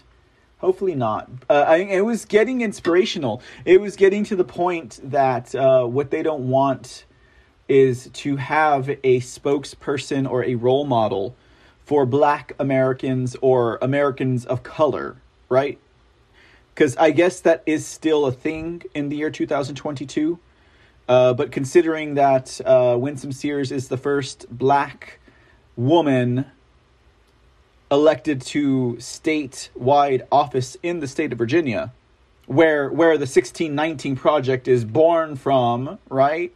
Where the Confederacy is established, I guess, yeah, that is an amazing feat, okay? And I'm sure she has a very inspirational story. And with all luck, they'll have the rest of this interview posted at some point in the future. So, yeah. But we got what we could while we could get it, guys. And if you're listening on the podcast, sorry, but I guess there was technical difficulties from the live streamer. And maybe we'll do an episode where we just post it like on its own or something like that. We'll try, and if not, we drop the link. Otherwise, go to America First Policy Institute. Actually, let's go visit their Rumble page, and that way if they have a website posted here, we can get that up. It doesn't look like they do. Okay, so let me go ahead and do this. We're gonna throw them a bone here. America First Policy, and this is also for the podcast audience, because after all, they can't see what we're doing. So you go to AmericaFirstPolicy.com. Now, these guys are good. They've been around. They're MAGA patriots. They're Save America, America First. Like, I definitely try and vet the organizations that I support. Like the, what was that one again? Save America thing, majigger. Anyway, so, yeah, AFPI. Not to be confused with the Austin Festival Poets International. Just kidding. Because they would probably sue them, honestly. But yeah, so you can go there. If you're in our podcast, it's AmericaFirstPolicy.com. That's where we were checking out tonight's show. It still says it's live. Oh, yeah, I don't know. I can't tell anymore what's going on with them. But, okay, guys, so I guess let's get the rest of the show on the road for tonight. Hope you guys are cool with that and can dig it, because they are having technical difficulties. Actually, you know what? Maybe I should see if they have a page here first before we move on. Maybe they have like their own like video player on this website, because I mean, come on, it's the America First Policy Institute. They gotta have their ducks in a row, right? Like, here's their... Oh, let's check their YouTube. Okay, how much you want to bet it's still working on their YouTube, right? Oh my goodness. Okay, so let's see. Nope, I guess not. I guess this is stalled up on their YouTube as well. I don't really do YouTube anymore, guys, at all, period. I see no point in a patriot being on YouTube, and I see no point in a patriot using Google to search their crap. Like, come on, guys, come on. Let's walk the talk here, guys. Let's not be using Google to do searches anymore, guys. I mean, come on. It's so easy to set your default search to another search engine. I'm just saying, walk the talk. If you're going to have a show, walk the talk. Don't be using Google to search live on the air, guys. I know I'm calling people out right now, but I do it with love. I do it with love from my heart to yours. Walk the talk, guys. Don't be using Google to search live. Do you know how hypocritical that looks? I say that with love. I say that with love and a lot of strawberry cheesecake sauce. How about that, guys? I love you all, but stop using Google to search if you are a content creator. It just makes you not look right. Okay. All right. We're done there. I think we're done. You know, more people are watching this live after I passed that link out than they were before I did. So, America First Policy Institute. Two Rivers says that the America First Policy Institute just finished their presser, their Georgia presser. They're pressing Georgia, huh? Actually, there is a press conference out of Georgia that I would like to live stream. We might do it tonight, guys. I told you. I've been off the last couple of days. We still got to talk about Russia and Ukraine, but we're not going to do that just right now. Rook, go here. Where are we going, W.C. Kranov?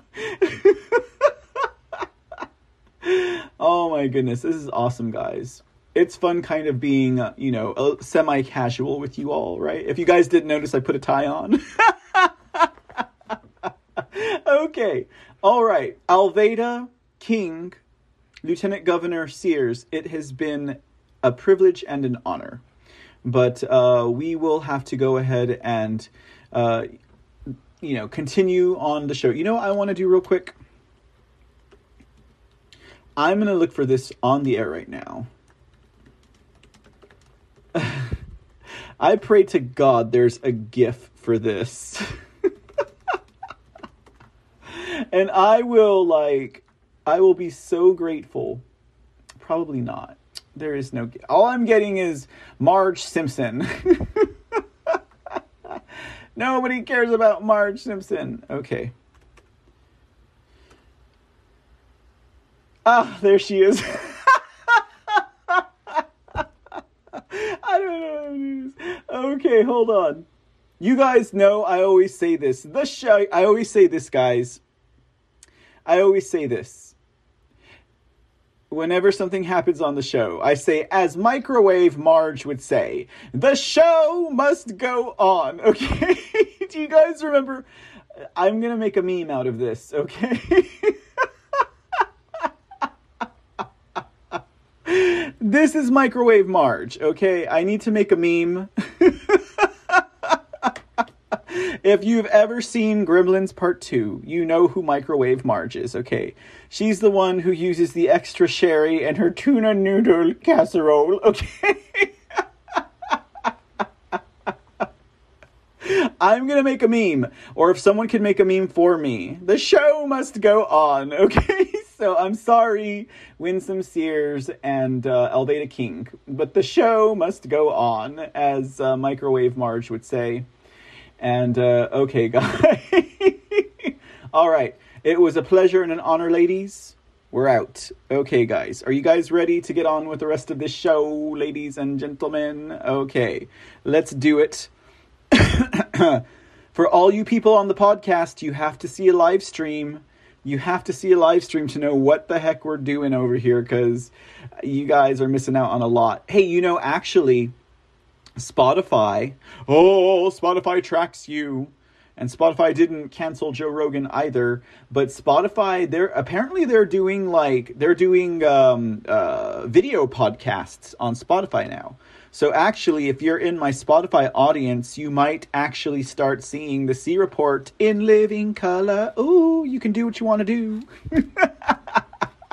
In living color, ladies and gentlemen. Okay, let's wrap up the new Virginia government, guys, because we've been talking about it all night long. Niet, Rook over here. Oh, ladies and gentlemen. Okay.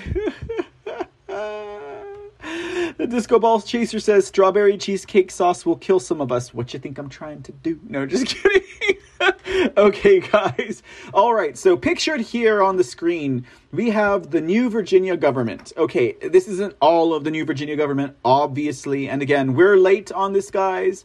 We've had so many other stories coming through the desk of the C Report. We have not been able to give our proper congratulatory news report on the red wave that crashed into the shore of the state of Virginia a few months ago. So we're going to do it here tonight, guys. And, we kicked it off with Winsome, Sears, and Alveda King. And again, I apologize that we were not able to finish seeing that live stream, but it wasn't my fault. Okay, so anyways, pictured here, we have Governor Glenn Youngkin. We have Attorney General Hassan Miyares, and we have Attorney General, right? I said that. Attorney General Hassan Miyares and Lieutenant Governor Winsome Sears for the state of Virginia. They swept Virginia in a massive red wave that was basically a trade-off so that New Jersey wouldn't get a red wave. That's just what my C-sense tells me, ladies and gentlemen. But here you go. Okay, so let's talk a little bit about these three wieners. Wieners, not wieners, okay? Wieners, like wieners. Like when you get the gold, you're a wiener. Not a wiener, but a wiener. Okay. All right. So let's get back to our stories on Winsome Sears. I got a couple, and I'm just gonna recap some recent news events and occurrences, which with each of the three, top office type of they're not candidates anymore, obviously. Top office winners, not wieners, winners, right? So we're talking about Winsome Sears. We got to learn a little bit about her. We found out that she used her 6-inch stiletto taunt when someone stole her gavel, because this woman's got it going on, right? Okay, and that wasn't to diminish her office or her personage at all, but I thought it was pretty cool, and I thought it was worth sharing because, hey, that's my kind of leader, right? She's not gonna be like, where's the gavel? I can't adjourn or call into session or control this room without a gavel. She just picks up her stiletto and goes bam, bam, bam, order in this court. Okay, so that's pretty cool in my opinion. So let's check out this article here. This is actually coming from facts, from Faux News, right? Faux News right over there with Newsmask. Virginia Lieutenant Governor Winsome Sears says lawlessness in America is coming from the highest levels. Do you think that she's just talking about the Biden illegitimate administration, or do you think she's talking about something much more deeper than that, ladies and gentlemen? I don't know. Let's find out. It says, Virginia Lieutenant Governor Winsome Sears argued on Sunday that lawlessness in America is coming from the highest levels, explaining that she believes it is from the presidency on down where there is no leadership.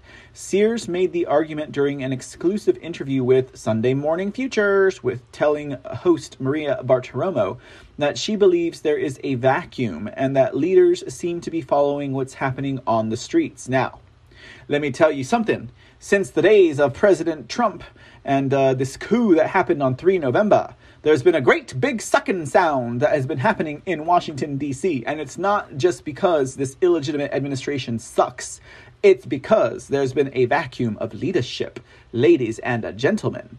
All right, it goes on to say that's not going to work for anyone because the leader has to lead. That's why they're called leaders, and they have to show the right way, the righteous way, Sears told Bartiromo. There is right and wrong, and you can't look at what's happening in the streets and smash and grab and say, well, it's just social justice. No, it's theft, and it's destroying our economy. Sears was referencing the wave of retail thefts taking place in cities across the country in recent months, with thieves stealing everything from luxury goods to eyeglasses. More than half of the retailers nationwide, 57%, said that there has been more organized retail crime since coronavirus pandemic began. That is the coronavirus 2019 pre-planned pandemic from a genuinely manufactured virus that has not yet been isolated.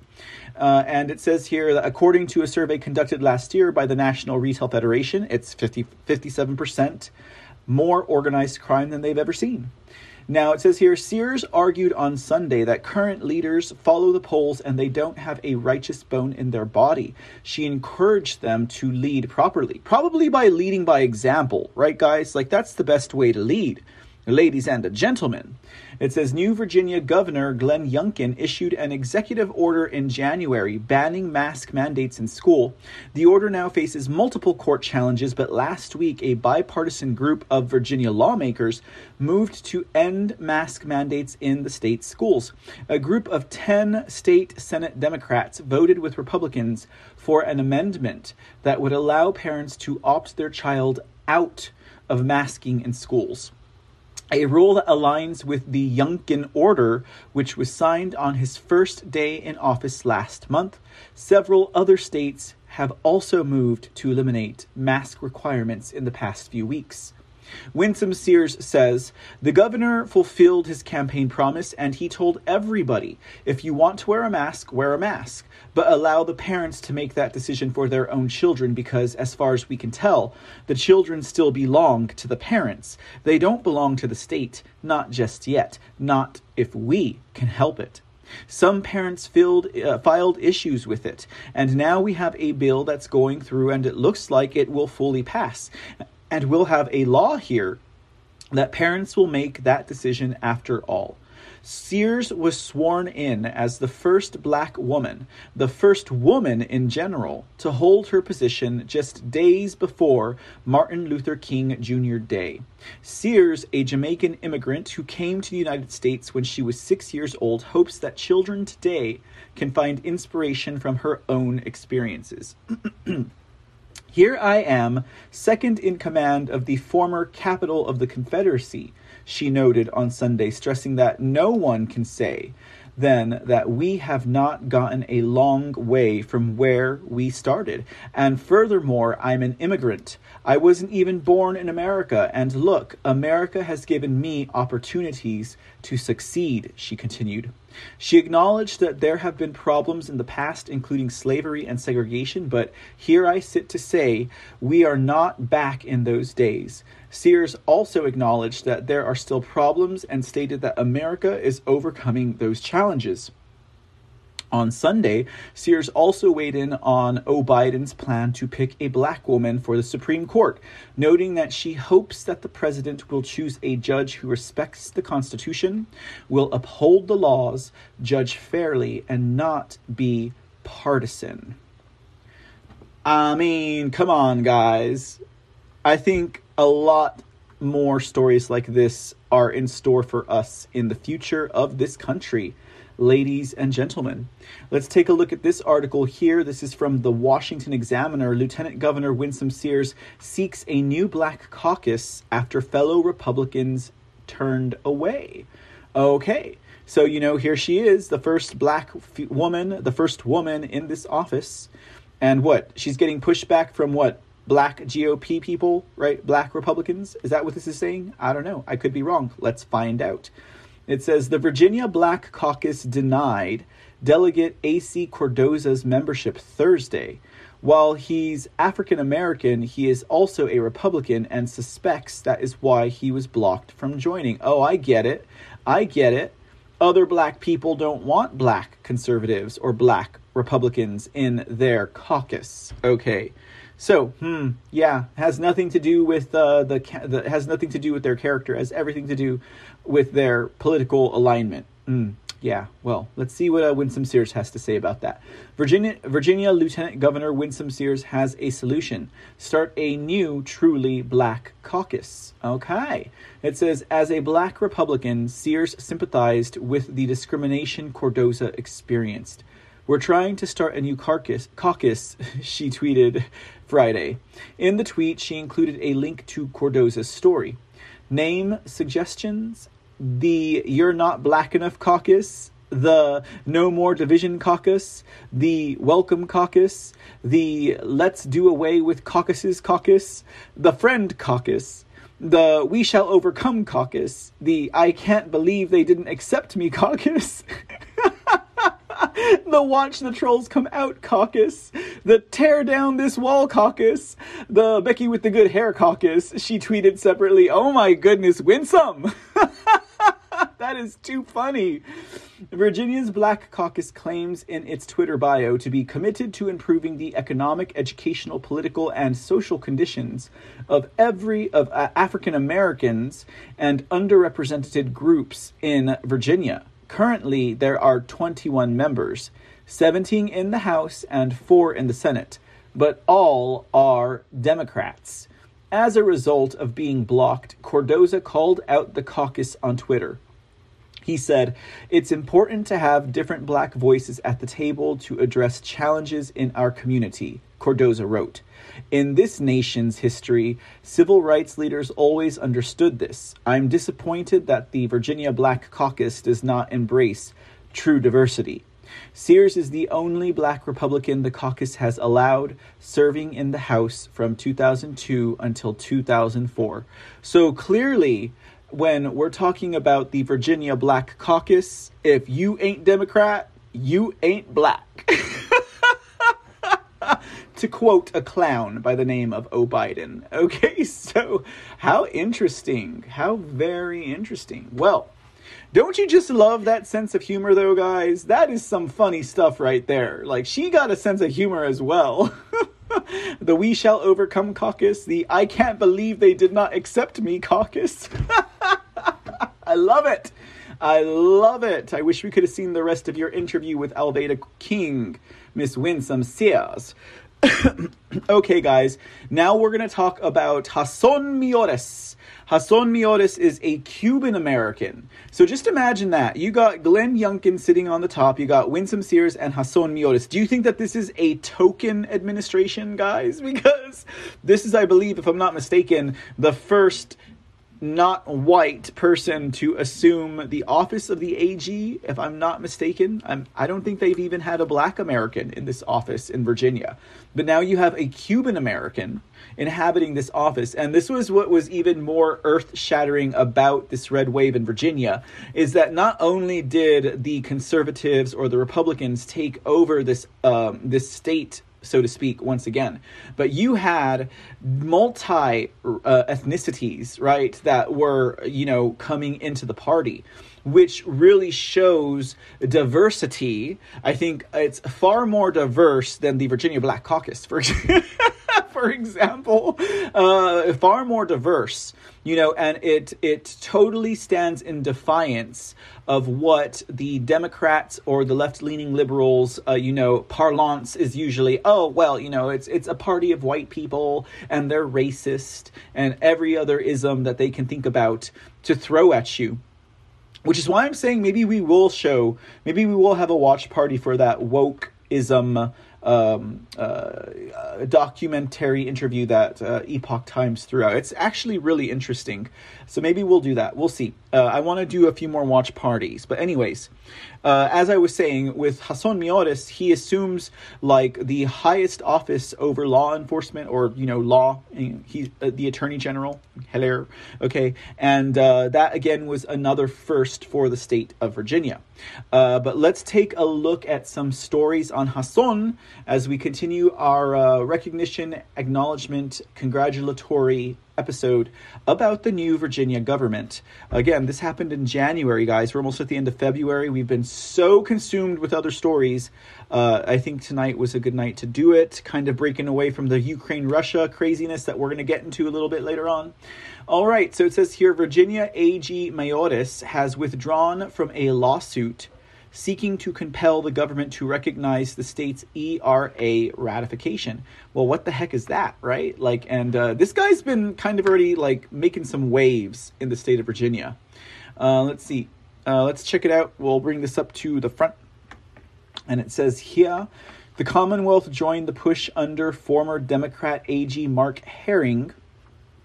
In 2020, Virginia became the 38th state to ratify the ERA, aided by newly elected Democrat legislators. Okay, so let's see if it expands on that. It says Virginia Republican Attorney General Jason Miyares has withdrawn the state from a lawsuit seeking to compel the federal government to recognize the Commonwealth's 2020 ratification of the Equal Rights Amendment and place the text in the United States Constitution, according to the Associated Press. Miyares, in a Friday court filing, requested that the Commonwealth be removed as a party to the lawsuit, which was backed by his predecessor, former Democrat Attorney General Mark Herring, and is in the appeals process before the Court of Appeals for the District of Columbia Circuit. The amendment, which has been championed by legions of women across many generations, states that equality of rights under the law shall not be denied or abridged by the United States or by any state on account of sex. 2 years ago, Virginia became the 38th state to ratify the Equal Rights Amendment, meeting the 2/3 threshold to be added to the Constitution, but the extended congressional deadline for passage was nearly 4 decades ago, on June 30th, 1982. And at the time of the initial 1979 deadline, 35 states had ratified the amendment, 3 short of what was needed at the time to meet the constitutional requirements. Miyares' office said that a range of legal opinions deemed the 2020 ratification as too late to count.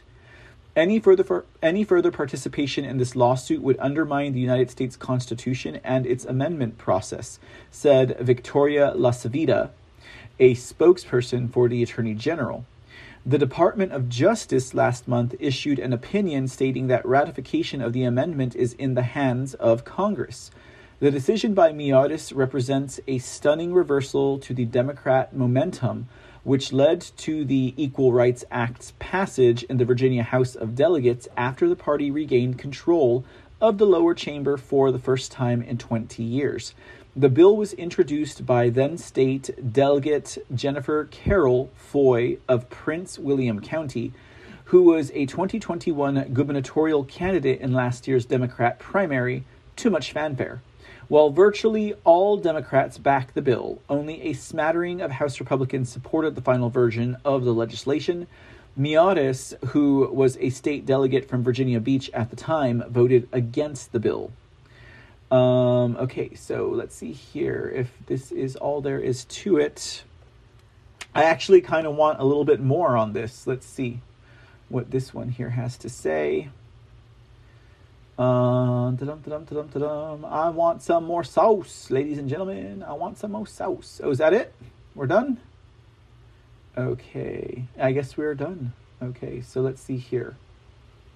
I want some sauce. I want some sauce. Okay, let's see what this one says.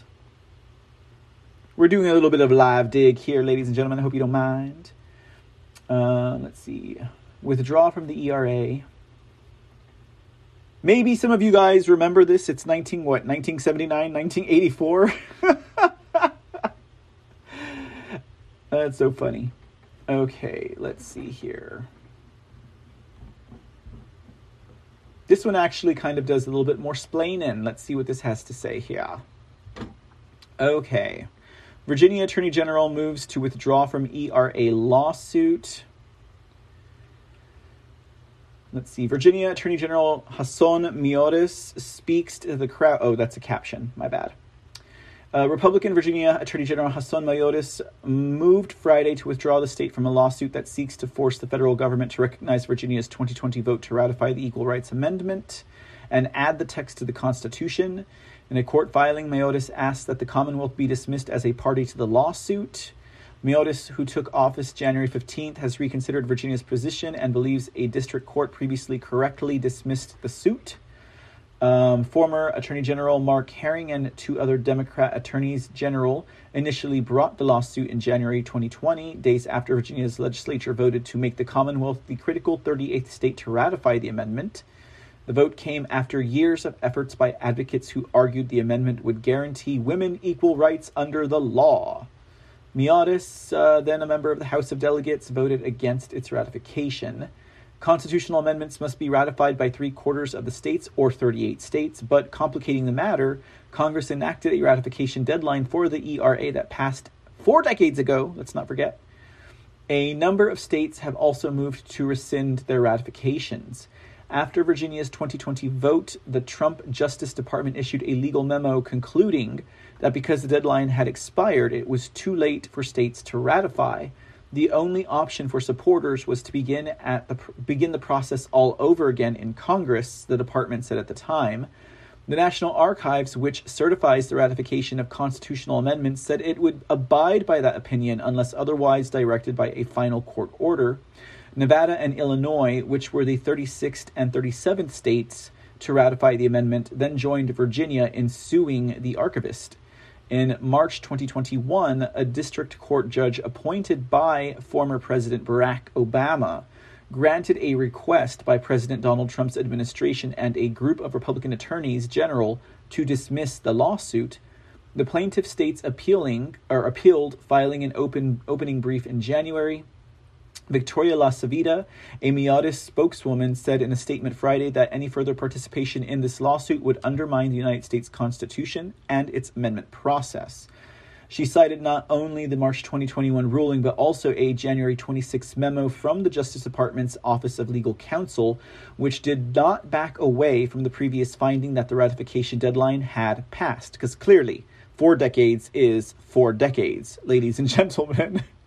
Nevada Attorney General Aaron Ford said in a statement that his office would continue its appeal. A spokesperson for Illinois Attorney General Kwame Raoul did not immediately respond to an emailed request for Friday on comment.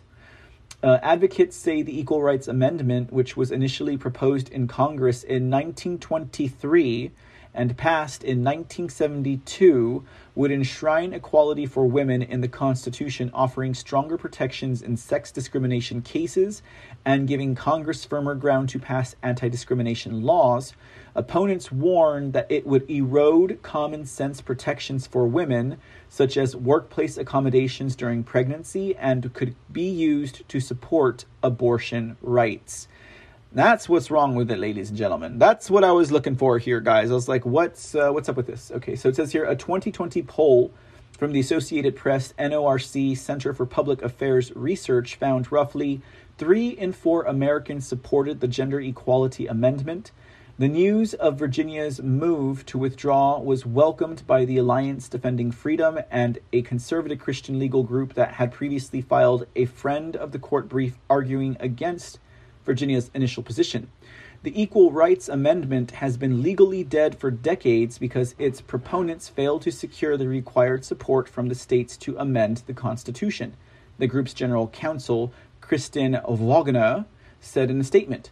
Virginia made the right decision to withdraw from this unsuccessful lawsuit. Douglas Johnson, director of the National Right to Life ERA project, said Herring had engaged in grandstanding before getting clobbered at the district court level. Virginia is well advised to remove itself before the next round of judicial clobbering, he said. Democrats, including Herring, meanwhile criticized the move.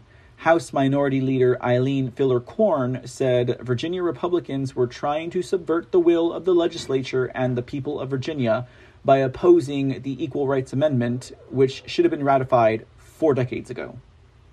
Democrat Party of Virginia Chairwoman Susan Swecker said Miyares was sabotaging 2 years of work on the issue, calling the move another truly sickening effort to drive his discriminatory, far-right, and out-of-touch agenda. Oh, he's discriminatory, but he's a Cuban American. Come on, ladies and gentlemen. Come on. Okay. The article concludes, Friday's filing marked the latest in a series of decisions by Miyares to reverse legal pursuits undertaken by Herring. What an interesting read that was. Okay, I'm glad I dug a little bit deeper.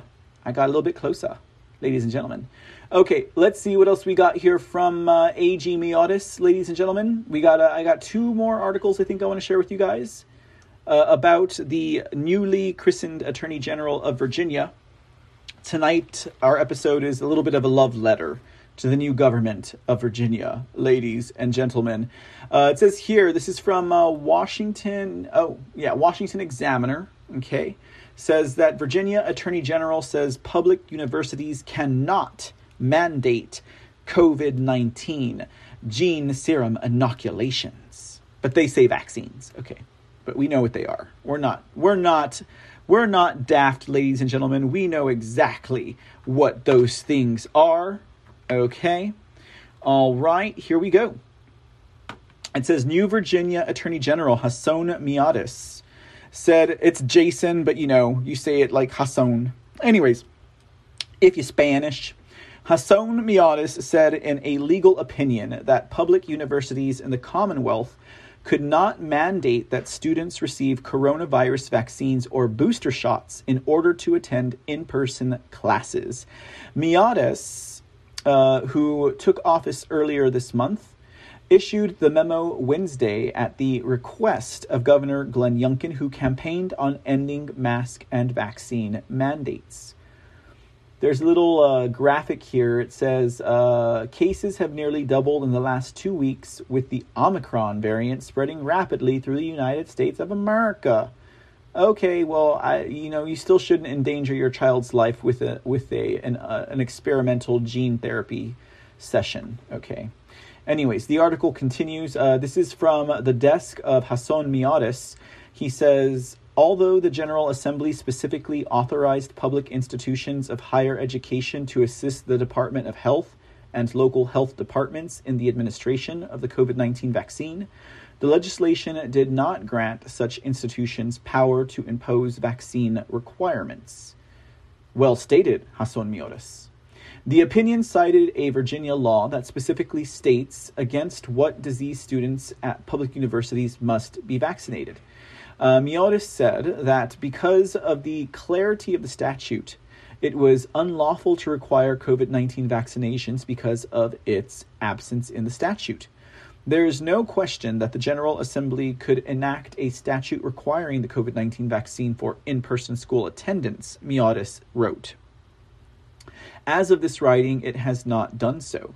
Several public universities in Virginia had previously mandated vaccination as a condition of attendance for in-person classes, including the University of Virginia, Virginia Tech University, James Madison University, and George Mason University.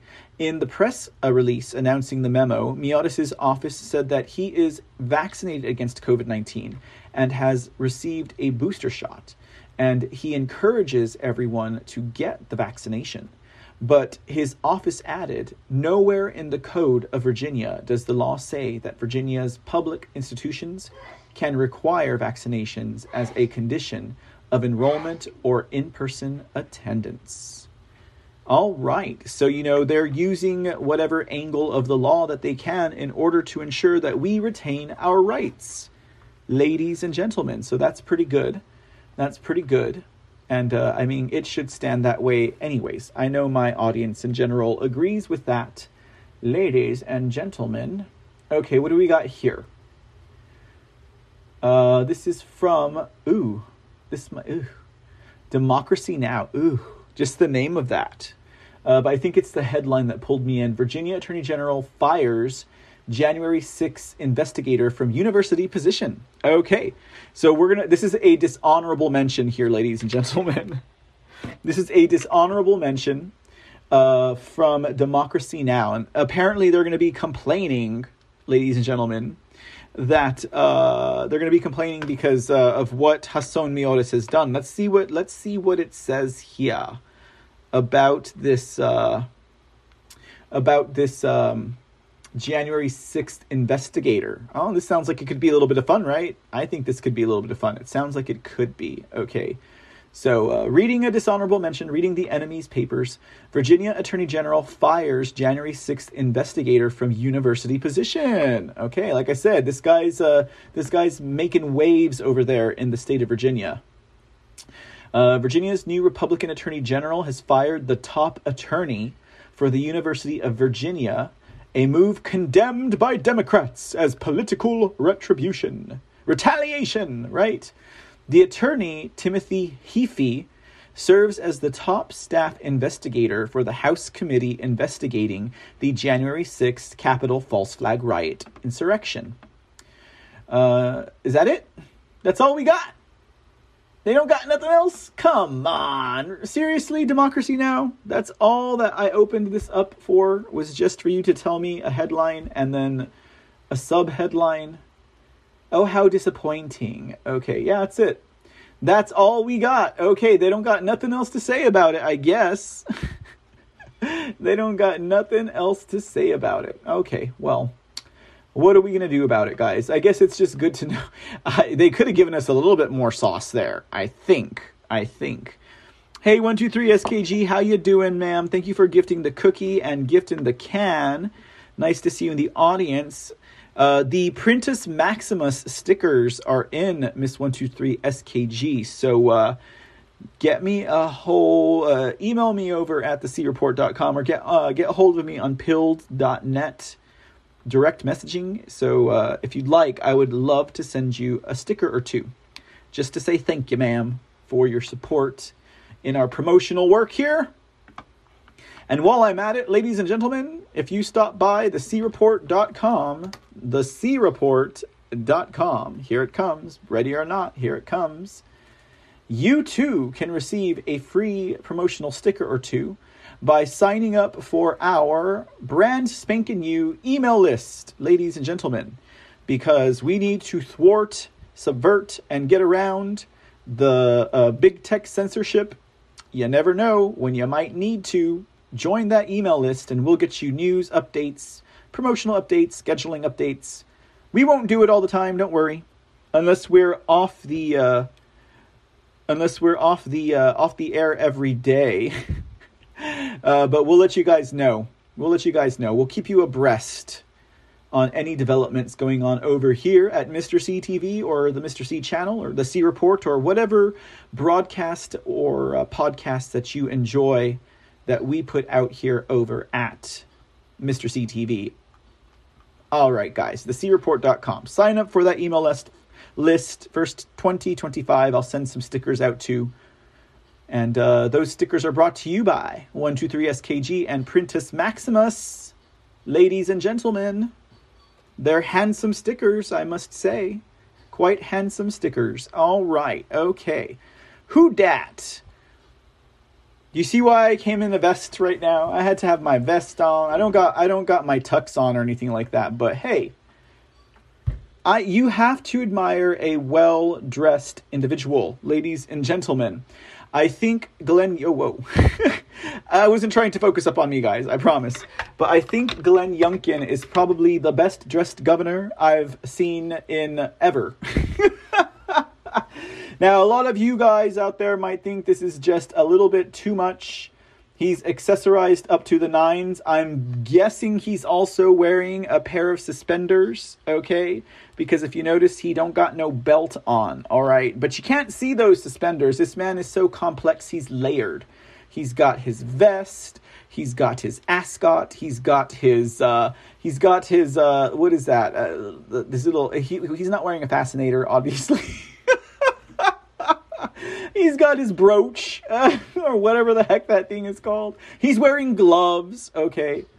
Like, I when I first saw him giving his inauguration speech, I kind of felt like we jumped back to, like, 1890 or, like, 1902, when men actually knew how to accessorize and liked to represent well, ladies and gentlemen. I'm not digging on the men out there, but you guys are lazy, okay? So anyways, okay. All right, so there's Mr. Youngkin looking far more smashing and more I mean, he's more dressed than his wife, okay? She's got that neck scarf thing going on.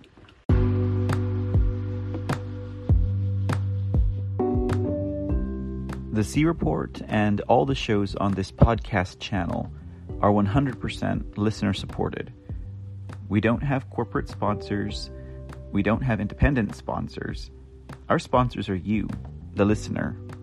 So if you like the work we do and like what we have to say and contribute to the world of news and information and entertainment, please show us your support. Make a monthly donation to help sustain future episodes at anchor.fm/thecreport. Your support is greatly appreciated. From 99 cents per month to $4.99 per month to $9.99 per month. Every donation counts and every bit helps. Show your support for the C Report and other shows on this podcast channel by visiting anchor.fm/the C Report. And thanks, y'all. Thanks again for joining us live, guys. I hope you guys are having a great time tonight while we talk about the new government of Virginia. Night's not over yet, guys, but we'll see what we do for the rest of the evening. I'm just saying, the night's not over yet. Okay, so let's talk about Glenn Youngkin. Now, before we get into some Glenn Youngkin stories, guys, let me just tell you, again, he was riding the crest of the red wave that crashed into the shores of Virginia. It was inevitable, to be quite honest. It was inevitable that it was going to happen. The trade-off was New Jersey, yeah, but it was going to happen. I think so many people turned out in Virginia to vote for their new government that they wouldn't have been able to have stolen it anyways. Not like New Jersey, okay?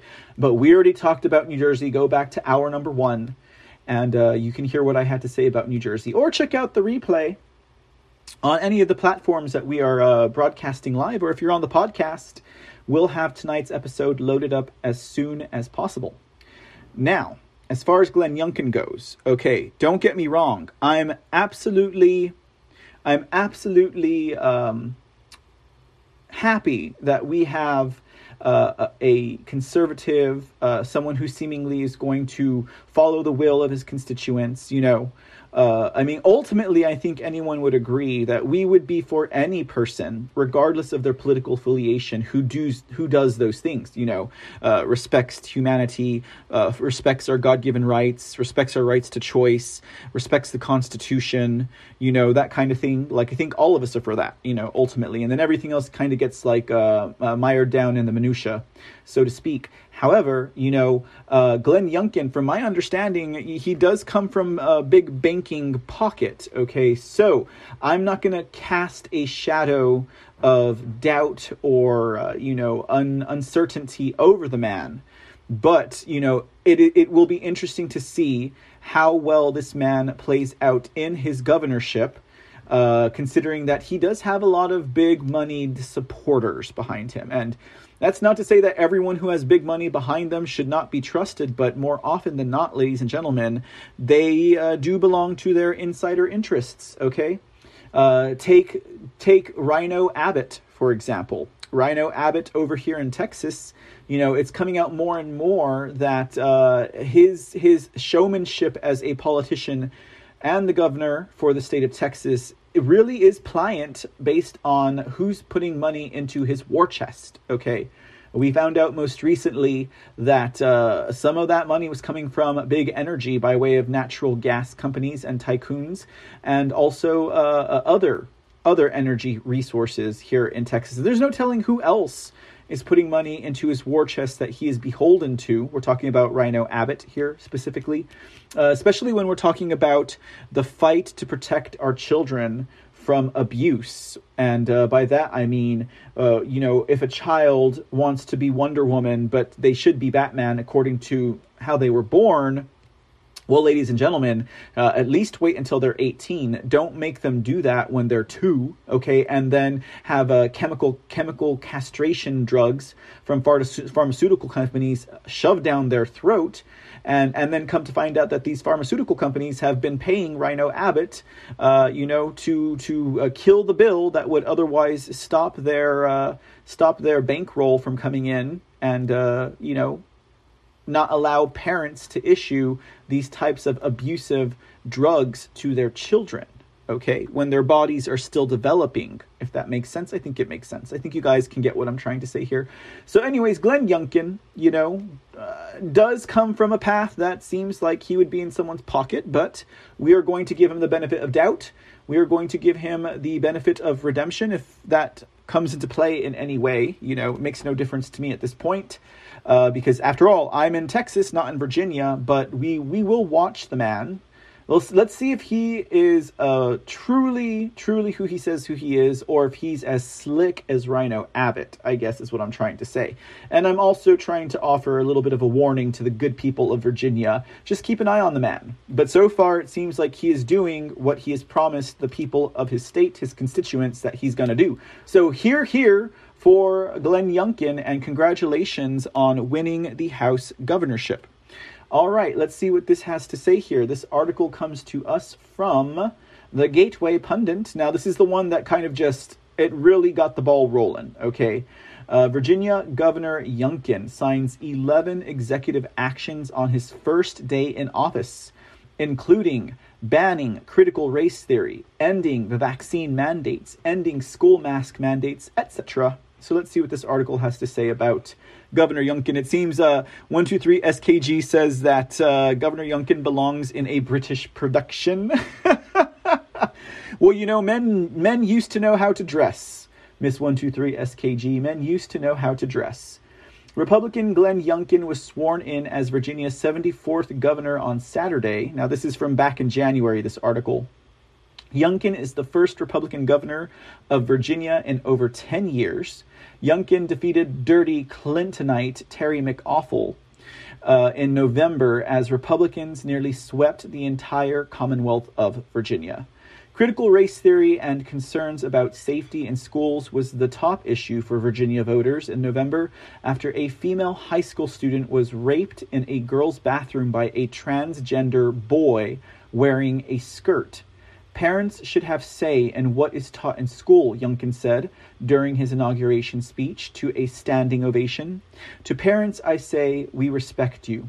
Following his inauguration, Governor Youngkin immediately got to work and signed 11 executive actions. Governor Youngkin banned this divisive critical race theory, mask mandates at schools, and withdrew from the Regional Greenhouse Gas Initiative. Here is a list of executive actions that come from WFIR. These executive orders include: Executive Order Number 1 delivers on his Day 1 promise to restore excellence in education by ending the use of divisive concepts, including critical race theory in public education.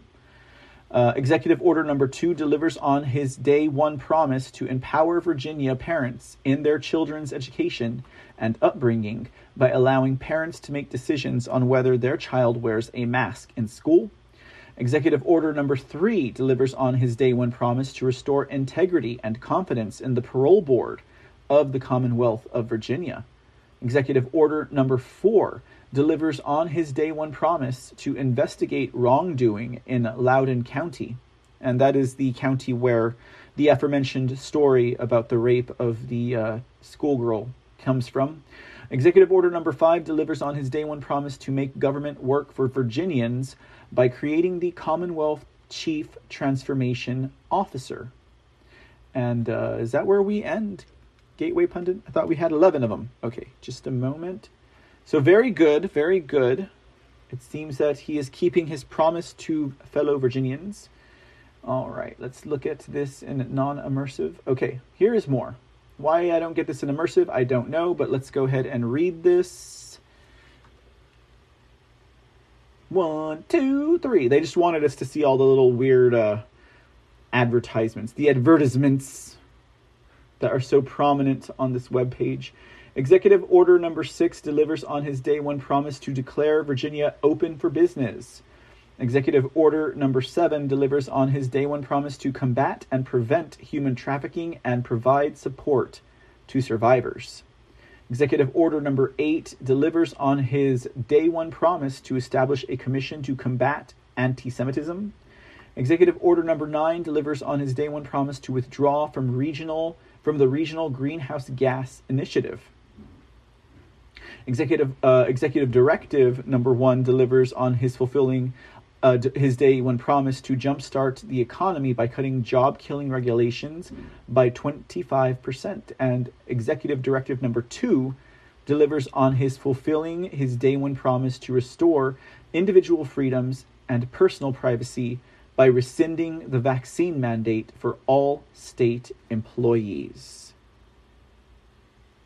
And it says here that was a pleasant surprise to many Americans. I would second that notion.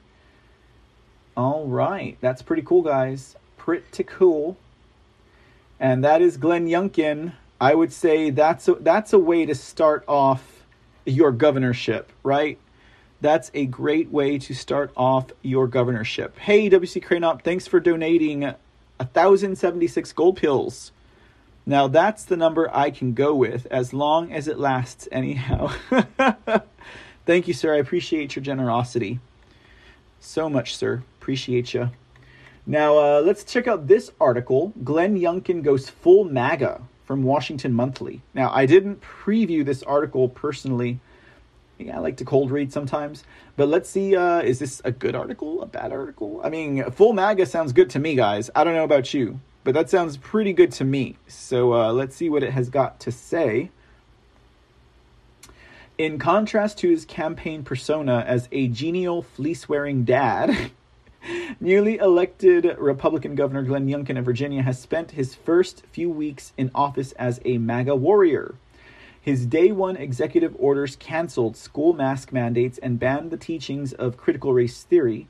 He established a snitchy tip line for citizens' reports and observations of divisive practices in the classroom. He nominated Donald Trump-aligned figures to populate his administration, such as the former Trump EPA chief and coal lobbyist Andrew Wheeler. Okay, so you know, guys, this article is an enemy paper. Okay, this is an enemy paper. And like I said, sometimes when you read enemy papers, you get a perspective and you get information that you don't always get, because they're digging at things to like, they're sharing things to dig at, these like people like Glenn Youngkin or conservatives, whatever. So they're actually highlighting good points that we might have missed in the conservative papers. You know what I mean? So let's just see what else this heavy breather with intestinal woe, the Washington Monthly, has to say about Glenn Youngkin. And we'll be like, all right, good job, Glenn. While they're over here, he's doing this racist. Okay, so it says here, so he nominated Donald Trump-aligned figures to populate his administration, such as the former Trump EPA chief and coal lobbyist Andrew Wheeler, and he unleashed savage Trump-style Twitter attacks on perceived enemies of his agenda. These moves have not gone over well in a purple state that has elected... they're not purple no more, okay? That has elected pragmatic moderates like U.S. Senator Mark Warner and Tim Kaine, okay? And that gave Joe Biden a 10-point win in the 2020 election. According to you, okay, we know there was fraud in your state. We did an article about what happened in the university counties, okay? We know there was fraud there. We covered it, okay? Majority of the Commonwealth's public school districts, comprising a majority of the state students, have defied his mask order. 7 districts have sued to block it. TikTokers have spammed his tip line with prank complaints, and the Virginia Senate nixed his bid to install Wheeler as the state's top environmental officer, making him the first cabinet pick of any governor, Republican or Democrat, to be rejected by the legislature since 2006. One of his Twitter victims also turned out to be a teenager, and Youngkin is now under fire for revealing the 17-year-old's full name and photo. Doxing is not a good look for someone who ran as Mr. Nice Guy. Well, I don't really have a comment on that, to be quite honest with you. There's a simple explanation for the resistance Youngkin faces. This is Virginia, not Texas. I don't know. This article's already getting old. The 55-year-old cannot run as an aw-shucks Republican and then try to govern like Florida's Ron DeSantis. Case in point, when Youngkin recently ventured to the grocery store, a fellow shopper confronted him for being the only unmasked customer in the checkout line. After Youngkin defended himself as making choices, the woman shot back, "Yeah, look around you, Governor. You're in Alexandria. Read the room, buddy." A video of the encounter has so far racked up more than 4 million views. I don't know. We could watch that video, but at least the man is walking his talk, right? Youngkin has indeed failed to read the room, mistaking his narrow win as a mandate for Trumpism in a state that has at most become a deeper shade of purple. It looked pretty red to me, guys, during that sweep. His attempts to remake the Commonwealth into a southern South Dakota will end in frustration thanks to closely divided legislature and a skeptical electorate in heavily Democrat Northern Virginia. That's not the entire state of Virginia. Rather than doubling down on a highly polarizing culture war where any victory will likely be Pyrrhic, Youngkin should try to capitalize on his well-run campaign and credentials as a Harvard MBA and private equity CEO to make real progress on the abundance of challenges facing Virginia. Yeah, very interesting. Let's see here. It talks about Loudoun County, Arlington, Fairfax County, the wealthiest counties in Virginia. Let's see here. Yeah. Well, good for you. Good for you. What is the name of this rag again? Washington Monthly. Well, we're glad that you recognized he ran as a full MAGA. Good for you. Okay, so let's look at this article. This is from WCLU Radio. Virginia Governor Glenn Youngkin signs bill ending mask mandates in schools throughout the state. Now, this one's actually a relatively new one, if I'm not mistaken. Let's just get a date on this. It might be end of January, but it could be fresher. Oh, no, February 17th. All right, this is within a few days ago. Okay, well, within a week. Okay, so the article that we just read in question about this whole mask mandate, since apparently Virginia is deep purple, according to them, let's see what this has to say. On Wednesday, Virginia Governor Glenn Youngkin signed a law ending mask mandates in school throughout Virginia. The law allows parents to opt out their children from wearing masks despite conflicting local mandates without providing a reason or getting an exemption. It also bars online learning options, preventing schools from enacting hybrid systems, and requires schools be open for in-person learning 5 days a week. Sounds like a win to me. So I guess he made an executive order, and then the state legislature followed that up with a bill to make it a law officially, is kind of what that sounds like to me. Youngkin had signed an executive order barring mask mandates on the day he was inaugurated in mid-January, but several school districts challenged it in court. The newly elected governor was pushing to deliver on his campaign promises to end the mandates and affirm what he said are the rights of parents in education. The new law comes as school board meetings have become political battlegrounds over COVID mandates, and as an increasing number of states have let indoor mask mandates expire this month, including California, New York, Delaware, and Nevada. In addition, Massachusetts, Rhode Island, New Jersey, Delaware, Connecticut, and Oregon will stop requiring masks in the next few weeks because it's election season. And they will leave it up to individual school districts to decide if students should wear them or not. And Texas, Utah, Florida, and Oklahoma are banning requirements altogether at a state level. The Center for Disease Control and Prevention currently recommends that blah, blah, blah, blah, blah, blah, blah, blah, blah, blah, blah, blah. They also currently recommend that you, offer your child to sacrifice to the devil and stuff like that. So we don't jive with that here at the C Report. If you've been watching this show for any amount of time, obviously you guys know that. All right. Okay. I think we only got a couple of more for you guys tonight on the topic of the new Virginia government that we're finally having the chance to recognize, ladies and gentlemen. What's this? Haha. Yeah, we'll go there next. Okay. Okay, let's see what else Mr. Youngkin is doing for the people of Virginia. Governor Glenn Youngkin extends federal tax exemption for small businesses. That sounds pretty cool, right? I wish I had a small business tax exemption. I wish I had a small business. I guess I kind of do. All right, but not really. Okay. Governor Glenn Youngkin has signed a bipartisan bill into law that will exempt small businesses from paying taxes on COVID relief grants. The amendments to the state tax code passed as House Bill 971 with unanimous support in the House and Senate bring the state in line with federal tax policies passed as part of President Joe Biden's American Rescue Plan Act. This bill ensures programs designed to aid businesses don't transform into tax liabilities that hinder Virginia's economic recovery.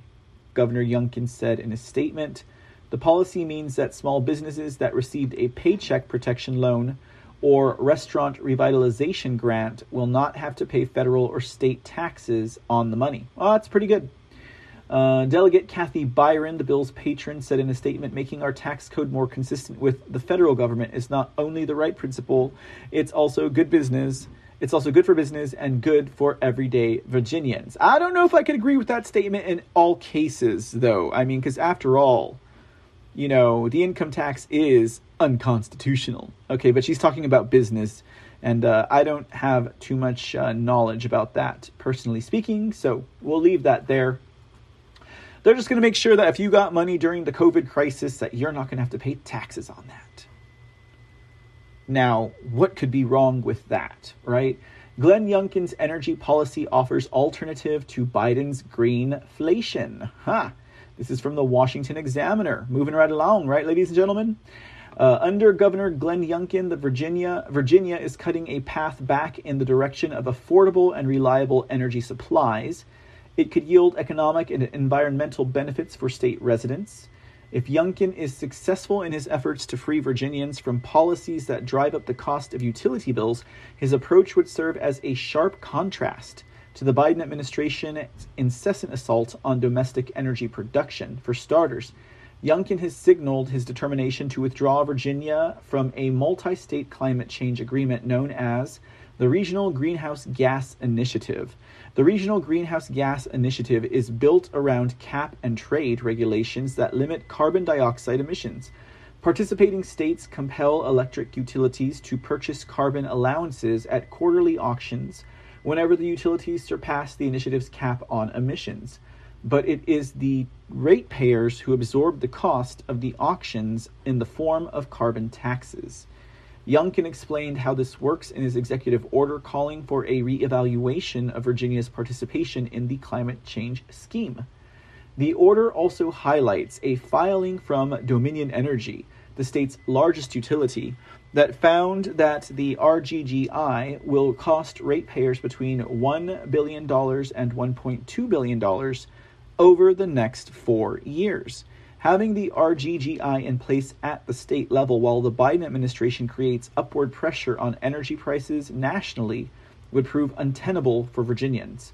Tom Pyle, president of the American Energy Alliance, a nonprofit consumer advocacy group that favors free market energy policies, said greenflation is taking root in response to President Joe Biden's quixotic attempt to replace fossil fuels with unreliable, intermittent, and expensive renewable energy.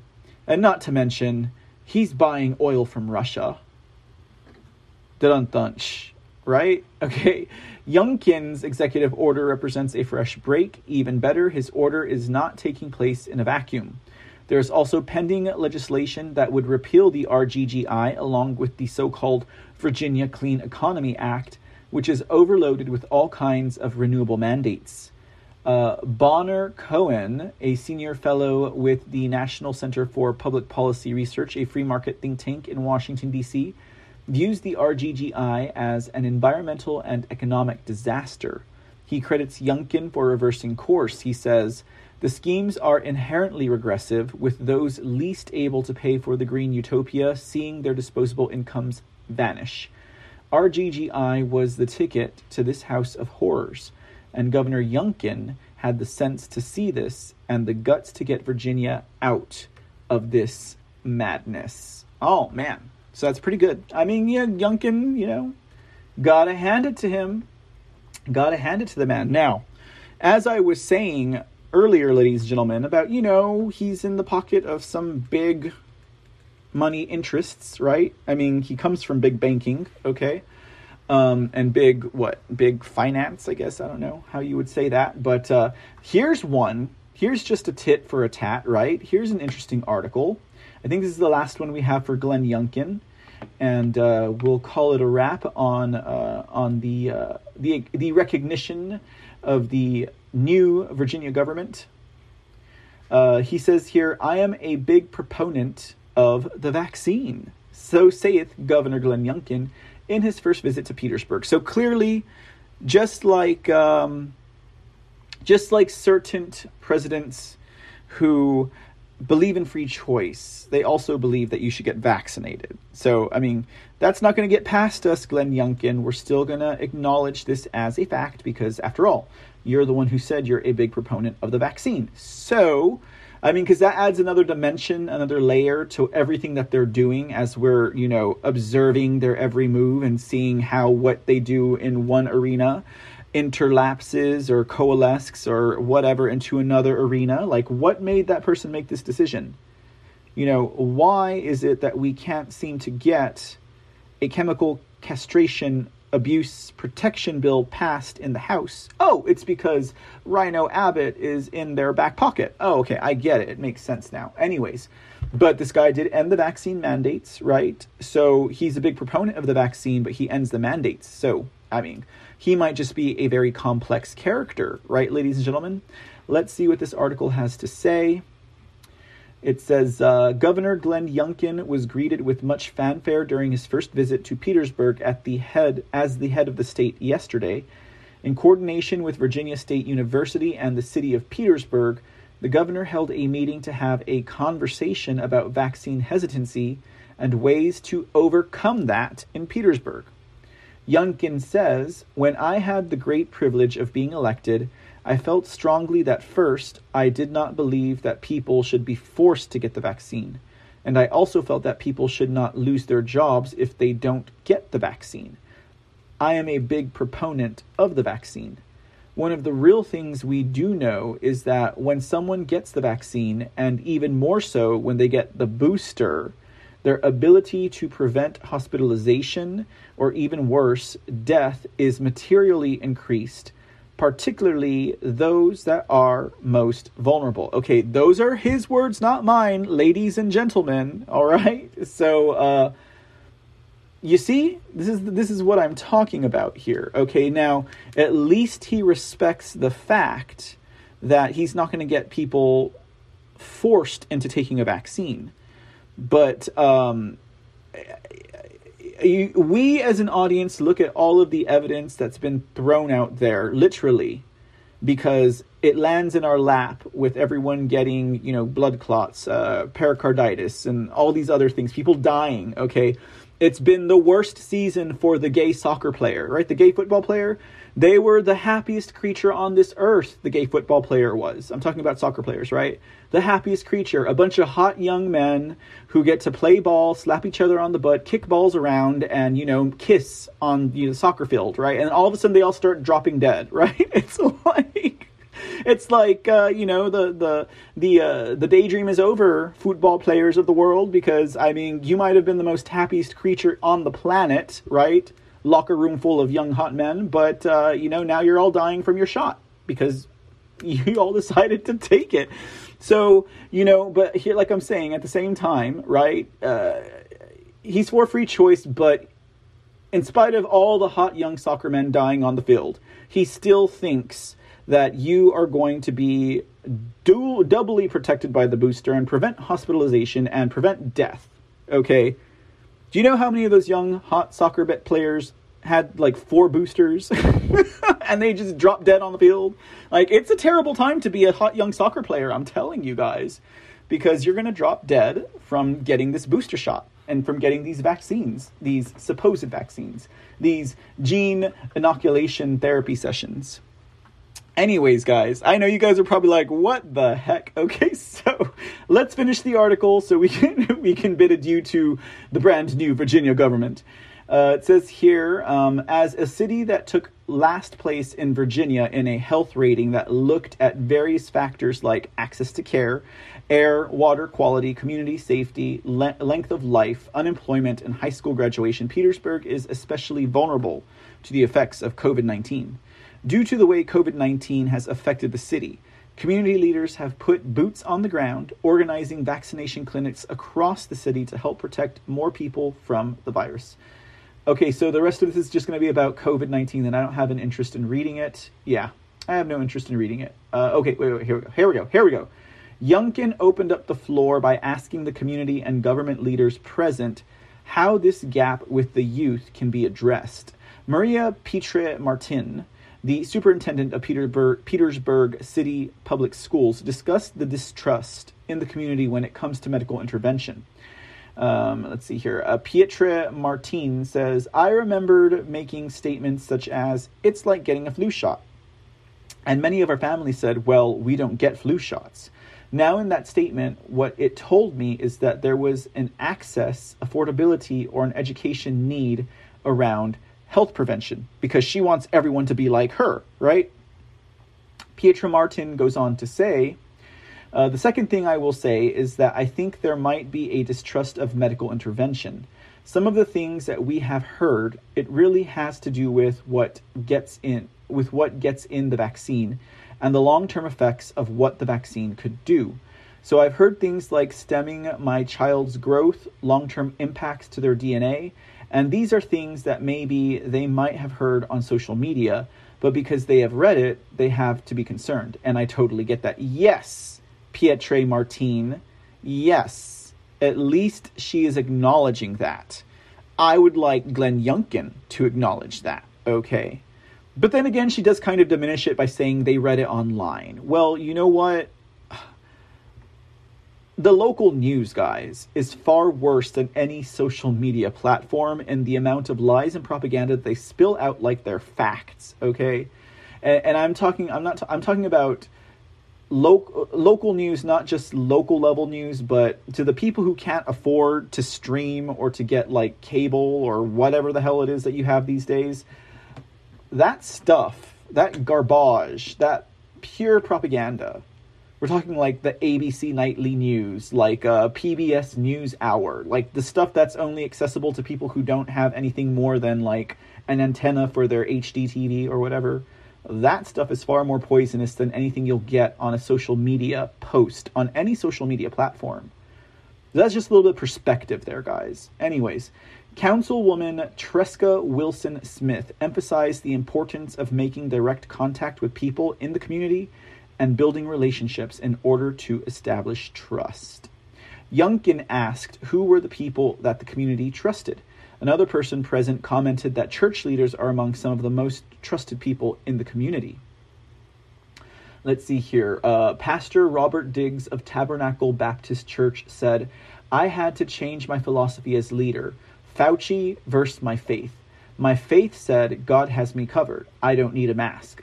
Fauci says, no, COVID is real and you need a mask. So when I show up to the church on Sunday, I have to have a mask on because all my people are watching."